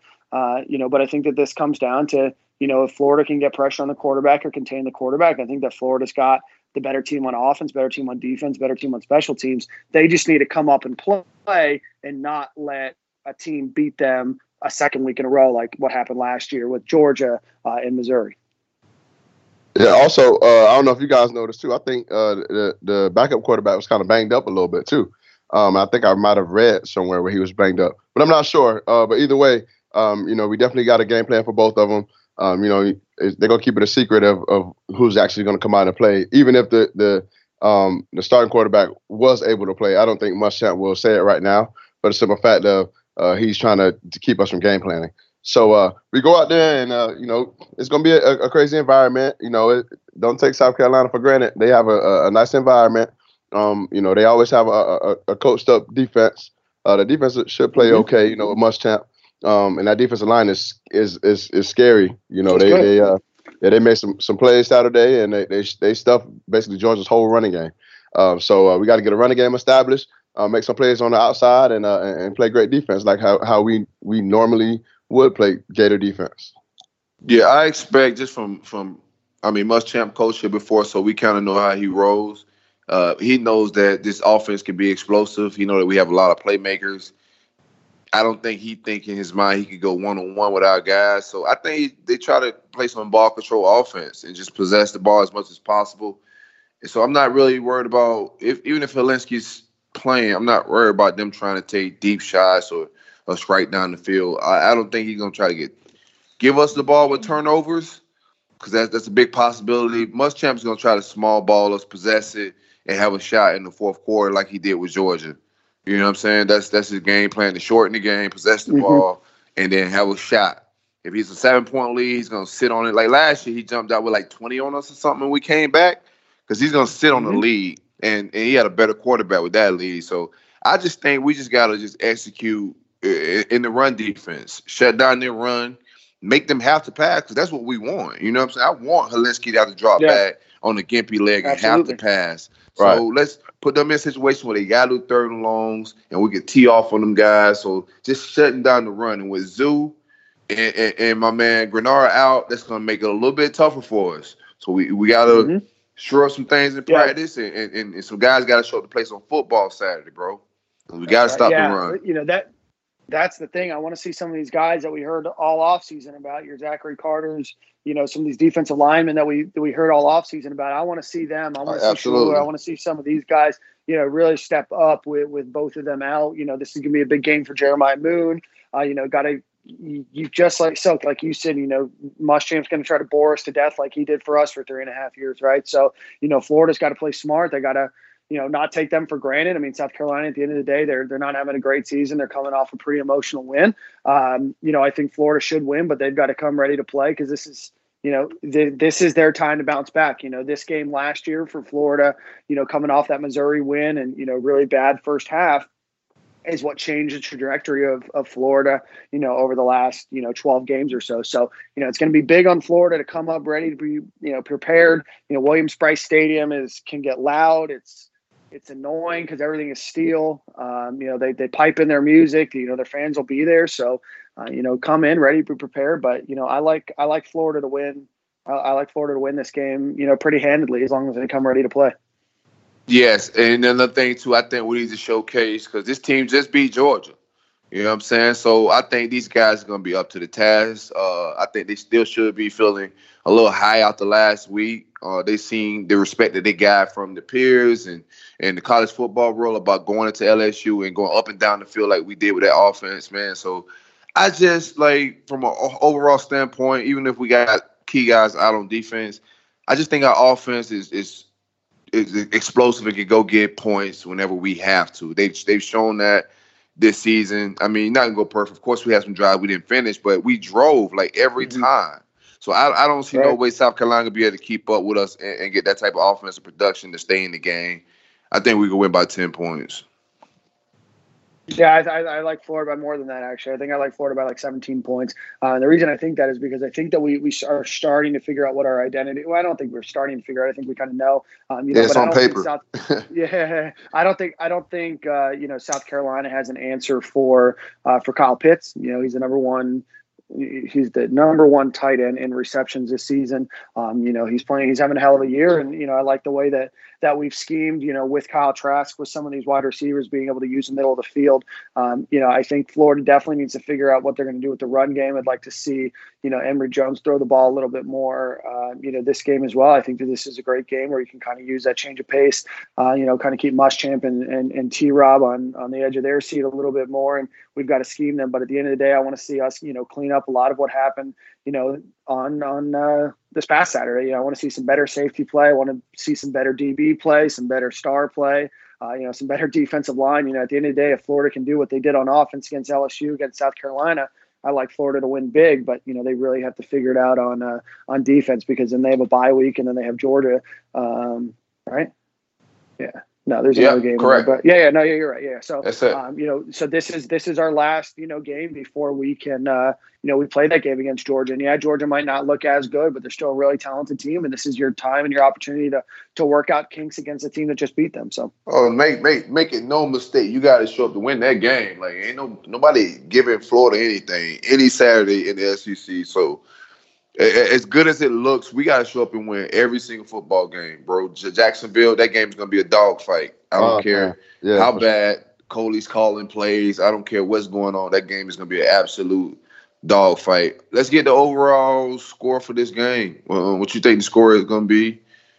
And let me get the keys of the game from each person and what the score is going to be for the final. You too, Cam. I just think the keys of the game is going to be our ability to establish a run game. If we can get a run game established and have a run game and a pass game and be somewhat balanced, I think we'll win this game. I think our defense will make a few plays, especially with their quarterbacks. One halfway injured, the other one not too much of a pocket presence. I think we'll be a little bit better on defense this game, and I think we will win probably around 28. I give us 28-14. Gators. I like it. All right, I like Florida 31-13 for all of those reasons that you just said them on. But I think Florida scores a little bit more and holds them to a point less. Yeah, I'm gonna go with 24-10. I go with that score. How about that? 24-10. I don't see the first guy, Tori Gurley, came on and said 20 was the point. They have to keep us under. And I don't even think they get those 10 early. I just think we're up like 24-something late in the third, and they get 10 points. But, yeah, I think it's like 24-10. Hopefully we get in the 30s. I like that.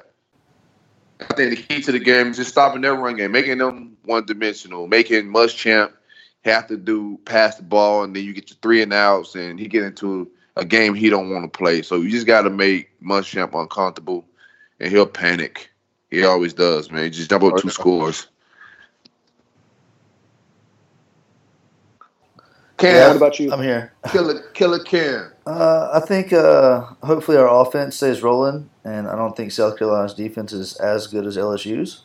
So I'm thinking about 34 for us, and hopefully we see what our defensive line depth actually looks like against somebody else besides LSU. So maybe about 14 for them. So I'm going 34-14. I like it. Ahmad, what's the word of the week, baby? Word of the week. All right, Dan. You ready for this? You ready? Already. The word is frowsy, Dan. Frowsy? Yeah. I'm going to try to figure this one out. Frowsy. So, you got to give me some hints here. Is it related to feeling drowsy?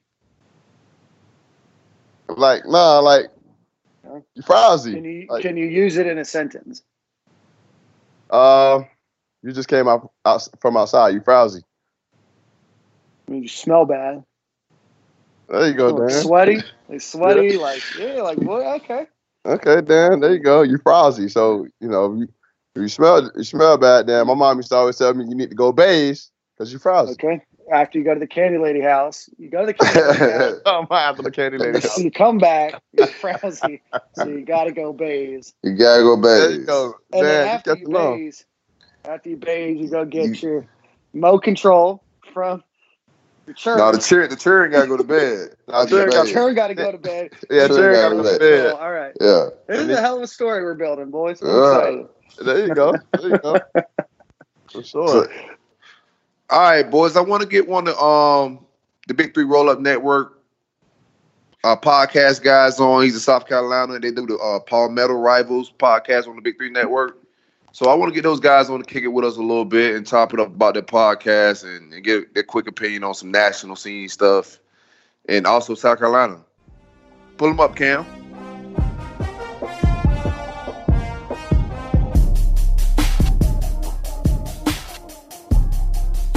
You have now arrived at Stadium and Gale. And first time on the show, we have my man Richie Altman from the Palmetto Rivals podcast on the Big Three Network. Richie, what's going on, man? Hey, fellas, what's happening? We hanging out, man, doing this little South Carolina preview, and then figure I said, man, let me get my mans on here to chop it up about their podcast. That way some of our listeners could go steal some of y'all game plan to see what you guys got going, man. Well, hey, man, if anything, if history repeats itself, we get a big win like this after taking out the Dogs in Athens, which was massive. I mean, that's the first. I think that's their second time ever having a double overtime win or game in Athens. So for South Carolina to go in there with a third-string quarterback and handle the Dogs the way they were, and to have that kicker they got that's supposed to be clutch, I guess not, handle the business that they did. It's huge, man. It's a lot of momentum, but again, no time for the weary to sleep here because you guys are coming into town. But now 2 years ago, I was at this game in Columbia, and Will Muschamp was able to pick up a win. So it definitely means a lot for Coach Muschamp. This game is huge because of the way he his exit strategy out of Gainesville. I think you guys actually helped pack his truck and bring him to Auburn. So I know there's not a lot of love lost down there in Gainesville for Muschamp. Interesting, man. How do you think the whole perception of Muschamp is in South Carolina right now? He's had some bright moments, but he's still flip-flopping offensive coordinators and whatnot. So what's the read on him up there right now? See, for me, I'm more of a realist. I don't understand people that burn stuff. So if you look at the internet, which is a very small window of fan base here, and with you guys as well, you start seeing guys burning things and doing things. Those are the guys that you just wish they would go away. For the most part, look, we understand certain things. I mean, still, Will Muschamp's been more successful, and this is hard for people to hear, than Steve Spurrier right now. He's won more games. He's done more. He hasn't just had the wow factor. He hasn't had the Jadeveon Clowney, the Marcus Lattimores. He hasn't had a lot of these guys. They went and got Feaster from Clemson. Of course, you see what Helinski's kind of come in and done. And I think that's been the biggest hiccup for us at South Carolina. We haven't had a quarterback, man. We've had a kid who's big game Bentley, I call him. He cannot take care of business in big games. And kind of like you guys, I think we got better by design of an injury. Now, I don't condone injuries. I don't like to see them, but you got to take a little positive out of some negative. And for South Carolina, I think we got a little better by default here. And, he's got a better touch on the ball. That pass that he had to Brian Edwards was incredible, 46 yards. And then the interception, it's kind of big. Will Muschamp's a defensive guy, though. And that's where I'm frustrated because our defense is not very good. We play a soft defense coverage, and you can't do that in the SEC, and you can't do that against some of the quarterbacks. This is kind of the year of the quarterbacks, not just in the SEC, but overall. And, if you don't have a good defense, I don't care how much your offense is, man, you got to stop bleeding before you start doing anything else. And we're kind of giving up. We're very receptive in the secondary up until this past weekend. And, my only question is how can we beat a team in course, in Georgia and then struggle against some of these other teams that you see we struggle against? What's the word 2 days after a pretty bad injury for Helinski? What are his prospects to play? And do you think even if he can play, he should play? It's a tough deal. If you're looking at his, we go back to Marcus Lattimore, we kind of rushed Marcus through the system a lot faster. He got a lot of touches. And he kind of ended his career in South Carolina before he got out to the 49ers. And that's because we fed him too much. We didn't have a whole lot of things to go on. He was a hot hand, and he was the only hand that touched the ball there for a long time. Future-wise, I worry, if Helinski can't go. We don't have a quarterback that's, as much as I know the backup quarterback we have. He's from Charleston, where I live here in South Carolina. I cover high school stuff down here as well. And so I'm a big fan of this kid that came in here and took over the offense. But he doesn't throw the ball as well. And that's a big problem. It's kind of like Jalen Hurts in the championship game or some of that when he first got to Alabama. He was a great runner, just not a great thrower, right? So that's kind of what this young kid has. So I'm hoping that he's healthy enough. I say if he's at least 65 to 70%, I say we play him. If he's around 50%, I'm not a selfish man. We're 3-3. We win this one. We're 4-3. It's definitely it's a huge step for us, but I don't want to lose a game to ruin this kid's career. Hey, Rich, what's your opinion on the national scene? What's your opinion on, like, if you had to pick playoffs right now, who would be your four? So, I released mine actually yesterday morning, and I got a lot of chirping from Clemson fans, and it has nothing to do with this rivalry we have. It's the reality. I think these you look at the playoff picture, and they put Alabama and Clemson in the top four, which I get that because they're going off what they did last year. But by week 6, we know who everybody has, right? So I don't really look at what you did yesterday, just like at your jobs, guys. If we win, Salesman of the Year last year, it's going to hold you for a little while. But about the 6th month, they expect you to start performing a little bit better. And I don't see it, and I really don't see it in Alabama 100% as well. I think Clemson has struggled to show us a little bit better performance. Who do you think the best team in the country is? Ohio State, by far. I mean, Ohio State's top to bottom. This quarterback's the real deal. I think defensively, these guys are shutting a lot of teams down. Behind them, I go Oklahoma. I like Jalen Hurts. I think he's a leader. And I could have gone LSU in that one, but I do have LSU number 3. Number 4, I put a very strong Alabama. I do think that they play a tougher schedule than Clemson. At this point, they've got a better resume. And then Clemson 5, Penn State 6, and then 7, I got Wisconsin. And again, you can go back and forth with those two teams as well. Yeah, I like it, man. That's a solid top 4. I mean, there's really no disputing that. How does it feel to be in a rivalry with a team you can't beat for like at least the next decade? You show up every week to do this podcast? Man, I'm gonna be here every week, and I'm gonna be here in about 3 weeks or 4 weeks when we play them. Because I'm gonna be honest with you, Alabama should have watched how we played football against them this past year because we actually scored more points than Alabama, and we outplayed Clemson compared to Alabama. So maybe Alabama should have watched us or let our coach them that week because they went down and really trashed the SEC the way I look at it, the way they played. They looked, they looked pretty rough. But it is what it is, man. It's hard to go against. I like Dabo off the field, and it's hard for me to go against anybody. Look, when you're rolling with Jesus, brother, I'm all in over there, and that's as far as I go. I love the concept he's got. I love the fact that he loves on his players the way he does, but Muschamp does it too. He just does it differently. Muschamp just likes very differently. Very different. He just likes to keep bringing the same dates to the party, man. And I'm like, look, we're bringing your coaches with you, bro. I mean, you didn't win in Florida, and I don't like your offensive coordinators. And again, it's called insanity when you do the same thing. And you got the band back together, bro. The Scriff guy, everybody's the same band. You got the band all back together, man. Let me get a score prediction for you this weekend with the South Carolina Florida game.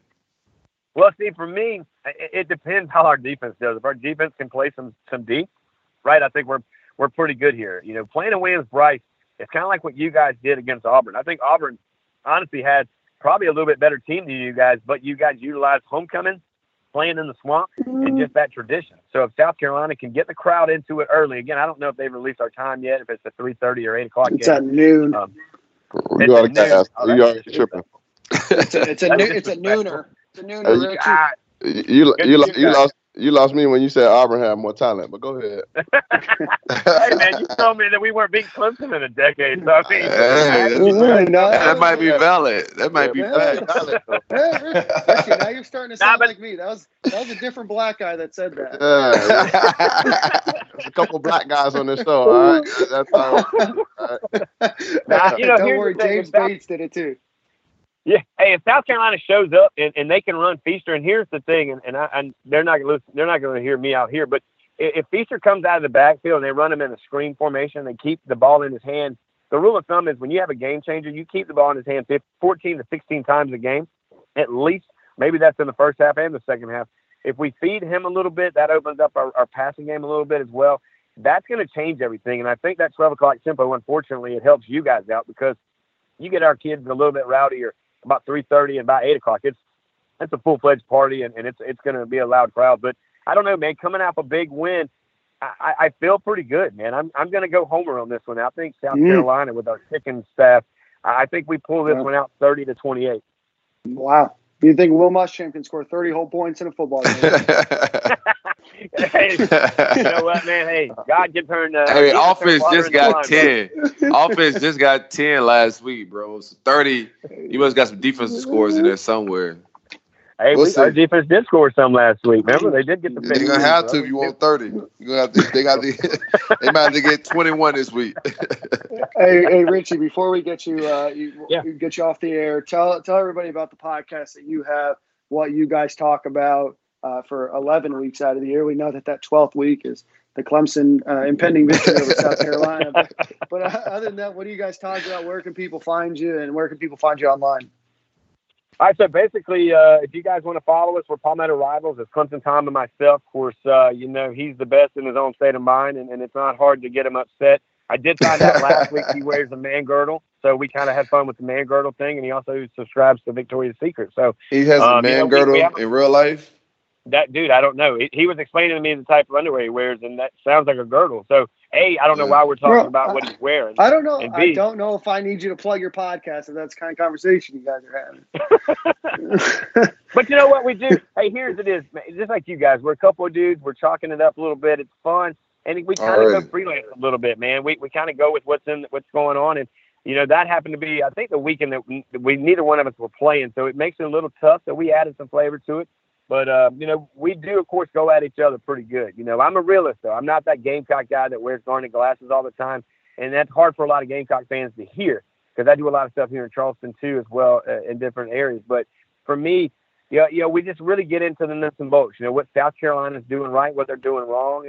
And the same goes for Clemson. I mean, this is not the same Clemson from last year. They hate to hear that. It wasn't good for Virginia to go lose at Miami. I didn't even know Miami still played football down in South Beach, but I guess they do when they play. Oh, get disrespectful in these streets. Yeah. I feel you. Then you get Wake Forest. Hey, look, then Wake Forest goes and lays an egg over at Louisville. They quit paying strippers so they can go and beat their Wake Forest. So, it just is what it is, man. I mean, the ACC is not very good. It is what it is. And for South Carolina to have one of the toughest schedules in the country, man, it makes it a little bit more fun. And now App State's in the top 25, so that adds a little bit more strength and schedule. But, we really kind of get into the ACC, the SEC, we're like you guys probably. We dive a little bit into the national picture because it all makes sense. Hey, Richie, I think you guys left the ACC in what, like the 60s or 70s? Yeah, but we took a championship with us. I was just going to say, and you guys still have more ACC championships than Miami does. So. Man, is there anything good come out of Miami? And I want to ask you guys this, and I'm just not the most recent Rick Ross album. That's about it these days, bro. So, why did that one guy for the Dolphins? Why did that one guy for the Dolphins get all upset because they weren't winning? Doesn't he know that even Dan Marino couldn't win a championship? He didn't go down there to play football. All right, it would be a little disrespectful. You know, you put respect on Mr. Marino's name. You can talk anything you want. Out here talking red. Yeah, if you want to slander a Dan, we got one for you right here, bro. Yeah, slander this Dan before you slander that Dan. You know? Hey, Richie, tell people where they can find you on Twitter and all that stuff. All right, so you can follow me at Richie Altman. That's a direct hit to me. You can come at me any day of the week. I like entertainment, so do what you got to do. You can follow Clemson Tom at Clemson Tom. He likes to be made fun of. Not really, but if you do that, I'd appreciate it. And then at Palmetto Rivals.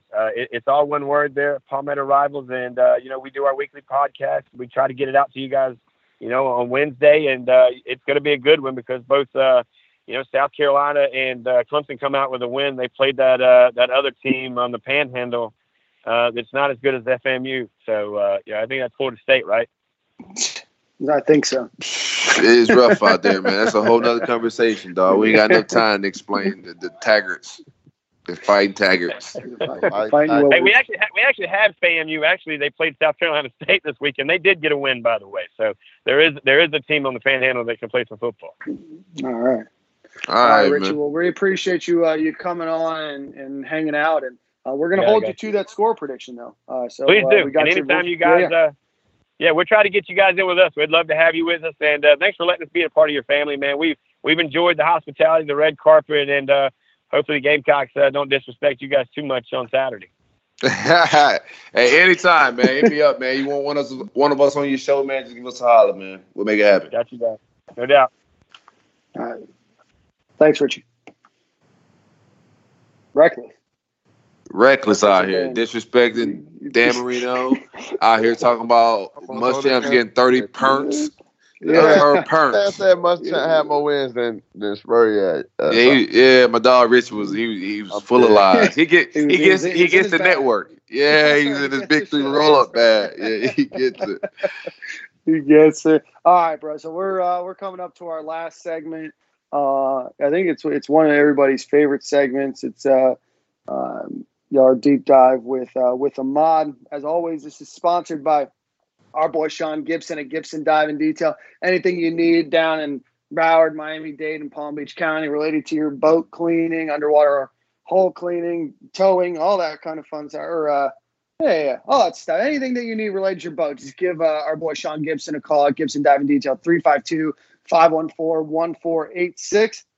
Again, Sean Gibson, even if you don't live down in the South Florida area, give him a call. He's got a network all over the Southeast. Anything related to your boat, give Sean a call. Text him, let him know that you have his number. That way, anytime you need something, give Sean a call. Again, 352-514-1486. So, again, we always go to Patreon, ask these questions, patreon.com/Stadium and Gale. We'd love to have you as a sponsor for the show or support the show. That's where we put all of the first drop of the podcast on. So again, patreon.com/Stadium and Gale. And so usually we have a question from our boy Russell on Patreon, but he didn't come through this week. So Russell, we're counting on Russ took a day off? Yeah, Russ took a day off. What the hell going on, Russ? I know. Russ, you got to step it up, bro. But anybody else? Russ had a rough. Russ probably ain't take this L good, bro. Russ probably, he did.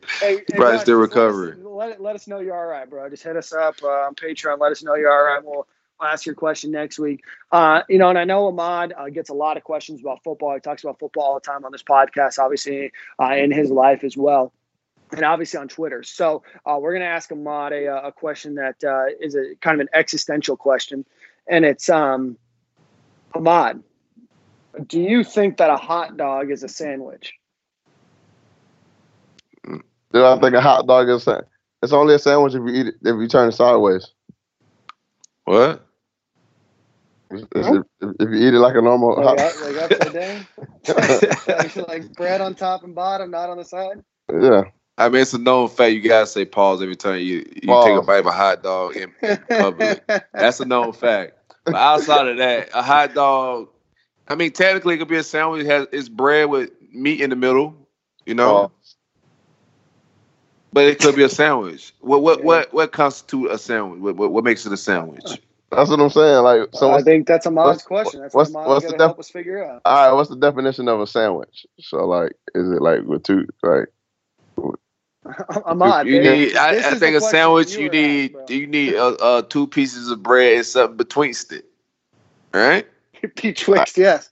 You need some sort of bread delivery mechanism. Yeah, so you have some sort of item meat of food or consisting of 2 pieces of bread with meat, cheese, or other filling in between. So I gotta have some bread on that. So it said, I mean, as long as it has 2 pieces of bread with meat, it's a sandwich, bro. Yeah. So, I mean, some people think hot dog is its own category. You know what I'm saying? That's how I mean, if you're a hot dog connoisseur, that's how they view the world. Like, hot dog is just a hot dog. It's his own thing. Yeah. It's a hot dog. Yeah, there's a sandwich. I am firmly in the hot dog as a sandwich category, right? Because a lot of people try to say it's all these other things, but at the end of the day, it's a piece of meat between 2 pieces of bread, even if it's connected. So what if it was a sausage? What if it was a sausage? Then it's still a sandwich. A sausage sandwich? A sausage sandwich. Yeah, I know it sounds awkward to say. Yeah, I know you're it sausage is. Just like a hamburger is a sandwich. You eat sausage at sandwich, the end of the day, what? Yeah, have you ever ate a sausage sandwich in your life with just like regular bread or like the end bread? Because that's all that's left. You ever ate a sandwich like that? Yeah. So my dad's from Rochester, New York, and they have these things called white hots. So it's like a white sausage, a hot sausage, and you eat it just like a hot dog. Man, Dan, I'm talking about you got to make it at the crib, Dan. You can't go buy it. You got to make. Like, you want me to make my own sausage?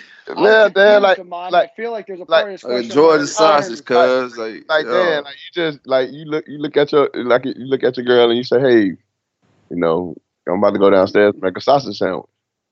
You go down there and make it, Dan. You don't go out to the store or go to the, I mean, so you never made your own.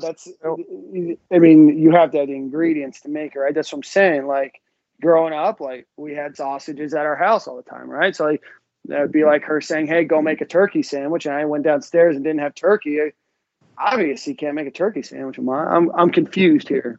So y'all had, what type of sausage? Are you talking about these little hot sausages that you guys were talking about, the little red ones in the tube? And the jar that you want me to get from the candy lady? This man said the tube, though. Sure. Dan out of control, bro. Man. Dan Tavius. You guys got the internet got reckless last week with some pictures of me. I won't be able to apply for a job anytime in the near future. Hey, the man. internet looks me up. They got all sorts of pictures of me. Bro, the internet had you had some Ahmad Black waves.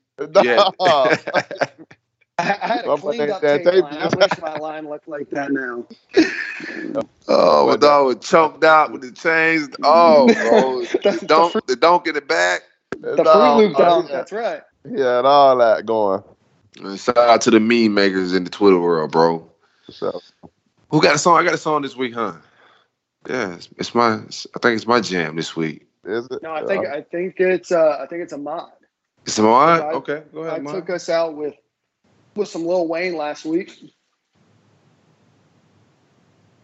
Black, what's going on, baby? What you got? Take us out with some jams. I'm gonna go with. Song of the week is my dog Rich Homie Quan, Man of the Year. Man of the year. Damn, you don't know nothing about that, man. Nothing at all. Hey, before we go to the song, man, be sure everybody, we still doing the cocktail bowl tailgate.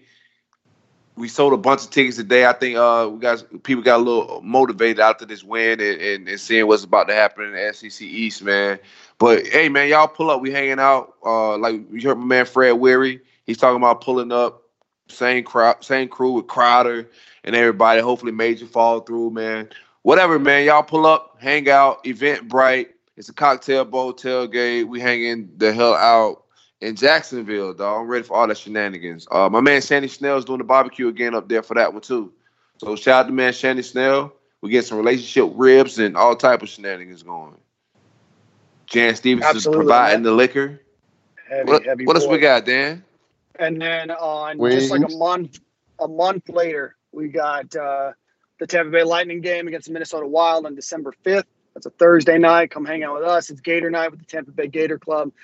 We are doing a meet and greet Q&A session during the second intermission. On the first intermission, don't look for us unless you're looking down on the ice. We'll be riding around on that Zamboni.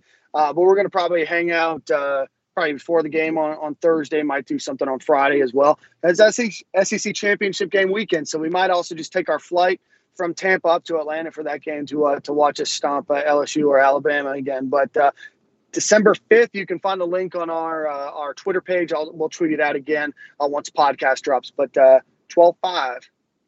12-5. Give me let me drive the boat, then.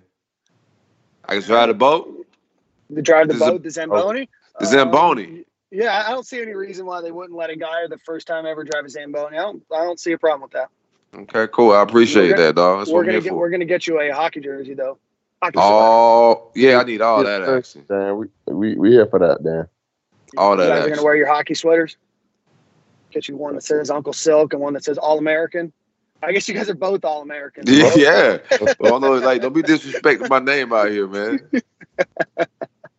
Man, we had 3 All Americans and Dan on this pod. I love it, man. Yeah. Hey, we appreciate y'all for pulling up the Stadium Miguel, man, each and every week. Hold it down. When they make those lists at the end of the year, Rich, huh? we top 30 times. Let's go. Hey. See, I walked in with you, cuz feeling like the man of the year. And a broke nigga can't understand 100 grand in these pants over here. Picture that, I'ma hit it from the back with my hands on the hill. I'ma fuck your bitch. And I'm smoking out the bag, but I see your man with a zip. Everybody attention on me, cause everything I say so real. And that little 30p spent on the AP, got a nigga so chill. And I got 100,000 times 5, that 500, I ain't got a deal. And I was looking lean, I ain't being funny when I say you don't drink beer. Got a fan that love me, I die by them and I kill. I told my niggas on the rule we got, yeah, that's another skill. You probably don't like me, nigga, I don't really give a fuck how you feel. I'ma tell you how it is, they don't let the beans spill. And you know I keep my jeans filled with money. You ain't never met a nigga like it before. That pistol on me, I keep it exposed. I done made $1 million and I didn't sell my soul. Tell a fool that I got it, and I ain't even go to college. Brand new car, and it robotic. I can tell one blood made a talk go back like, talk my will. I can say 2 words, make a penny just dry like, drop a shot. Them young nigga trigger happy with them guns, they gon' spray. And they'll do whatever I say. I got a brand new car the other day. She all on my dick, now it's all in the face. See a nigga getting rich, that's calling I sick. I done got a bit pregnant with a baby on the way. Says how to eat, so I'm saying my grace. More money, more pound, love playing that mace. We getting money this way. You broke, I said to your face. Security ain't talking about shit. I done walked in with 2 cups, feeling like the man of the year. I done walked in with 2 cups, feeling like the man of the year. They done let me in with 2 cups, feeling like the man of the year. You know I'm the man over here, get a fan over here, 100 grand over here, nigga. And I'm still spending money that I made like last month, nigga. With all this money, I can do what I want, nigga. Do what I want. With all this weed, I prefer that my blunts are swishers. Ball too hard on these niggas. Referee blow the whistle. Shoot out with your niggas. You the type to throw the pistol. If it's a shootout with my niggas, I'm the first to blow the pistol. And I know you kissed her right after I dismissed her. You know I had to keep it in the family. Now I'm fucking her sister. Oh shit. Now her big brother Macca, he knows got smashed by the homie. You ain't your feeling. And I don't need no deposit, cause you know a nigga walking with it on him. Fuck nigga talking. And I'ma hit that pussy when it's fresh, early in the morning. Talking little kissing. Hey, it been 4 days, I'ma fuck it like I miss you. Smoking all this weed, cause you know a nigga got issues. I been locked up twice already, fucked up my name in the system. RPT's about my first chain, hell yeah, I remember. RPT. If it wasn't for you, probably wouldn't be one met, so how can I forget you? Nigga, I'm still in the hood, I'm still in the trap, I'm still the same nigga. My mama still about green bright, ain't nothing changed but the figures, ain't nothing lame. check the tag, nigga. Nah, security ain't check my bag, nigga. So I done walked in with 2 cups, feeling like the man of the year. I done walked in with 2 cups, feeling like the man of the year. I say I walked in with 2 cups, feeling like the man of the year. Say I walked in with 2 cups, feeling like the man of the year. I done walked in with 2 cups, feeling like the man of the year. I say I walked in with 2 cups, feeling like the man of the year. Man of the year. Hey, the nigga lame over there on the man over here. Hey, hey. I noticed something. Around this time, they always say, damn, Charles, you killed them this year.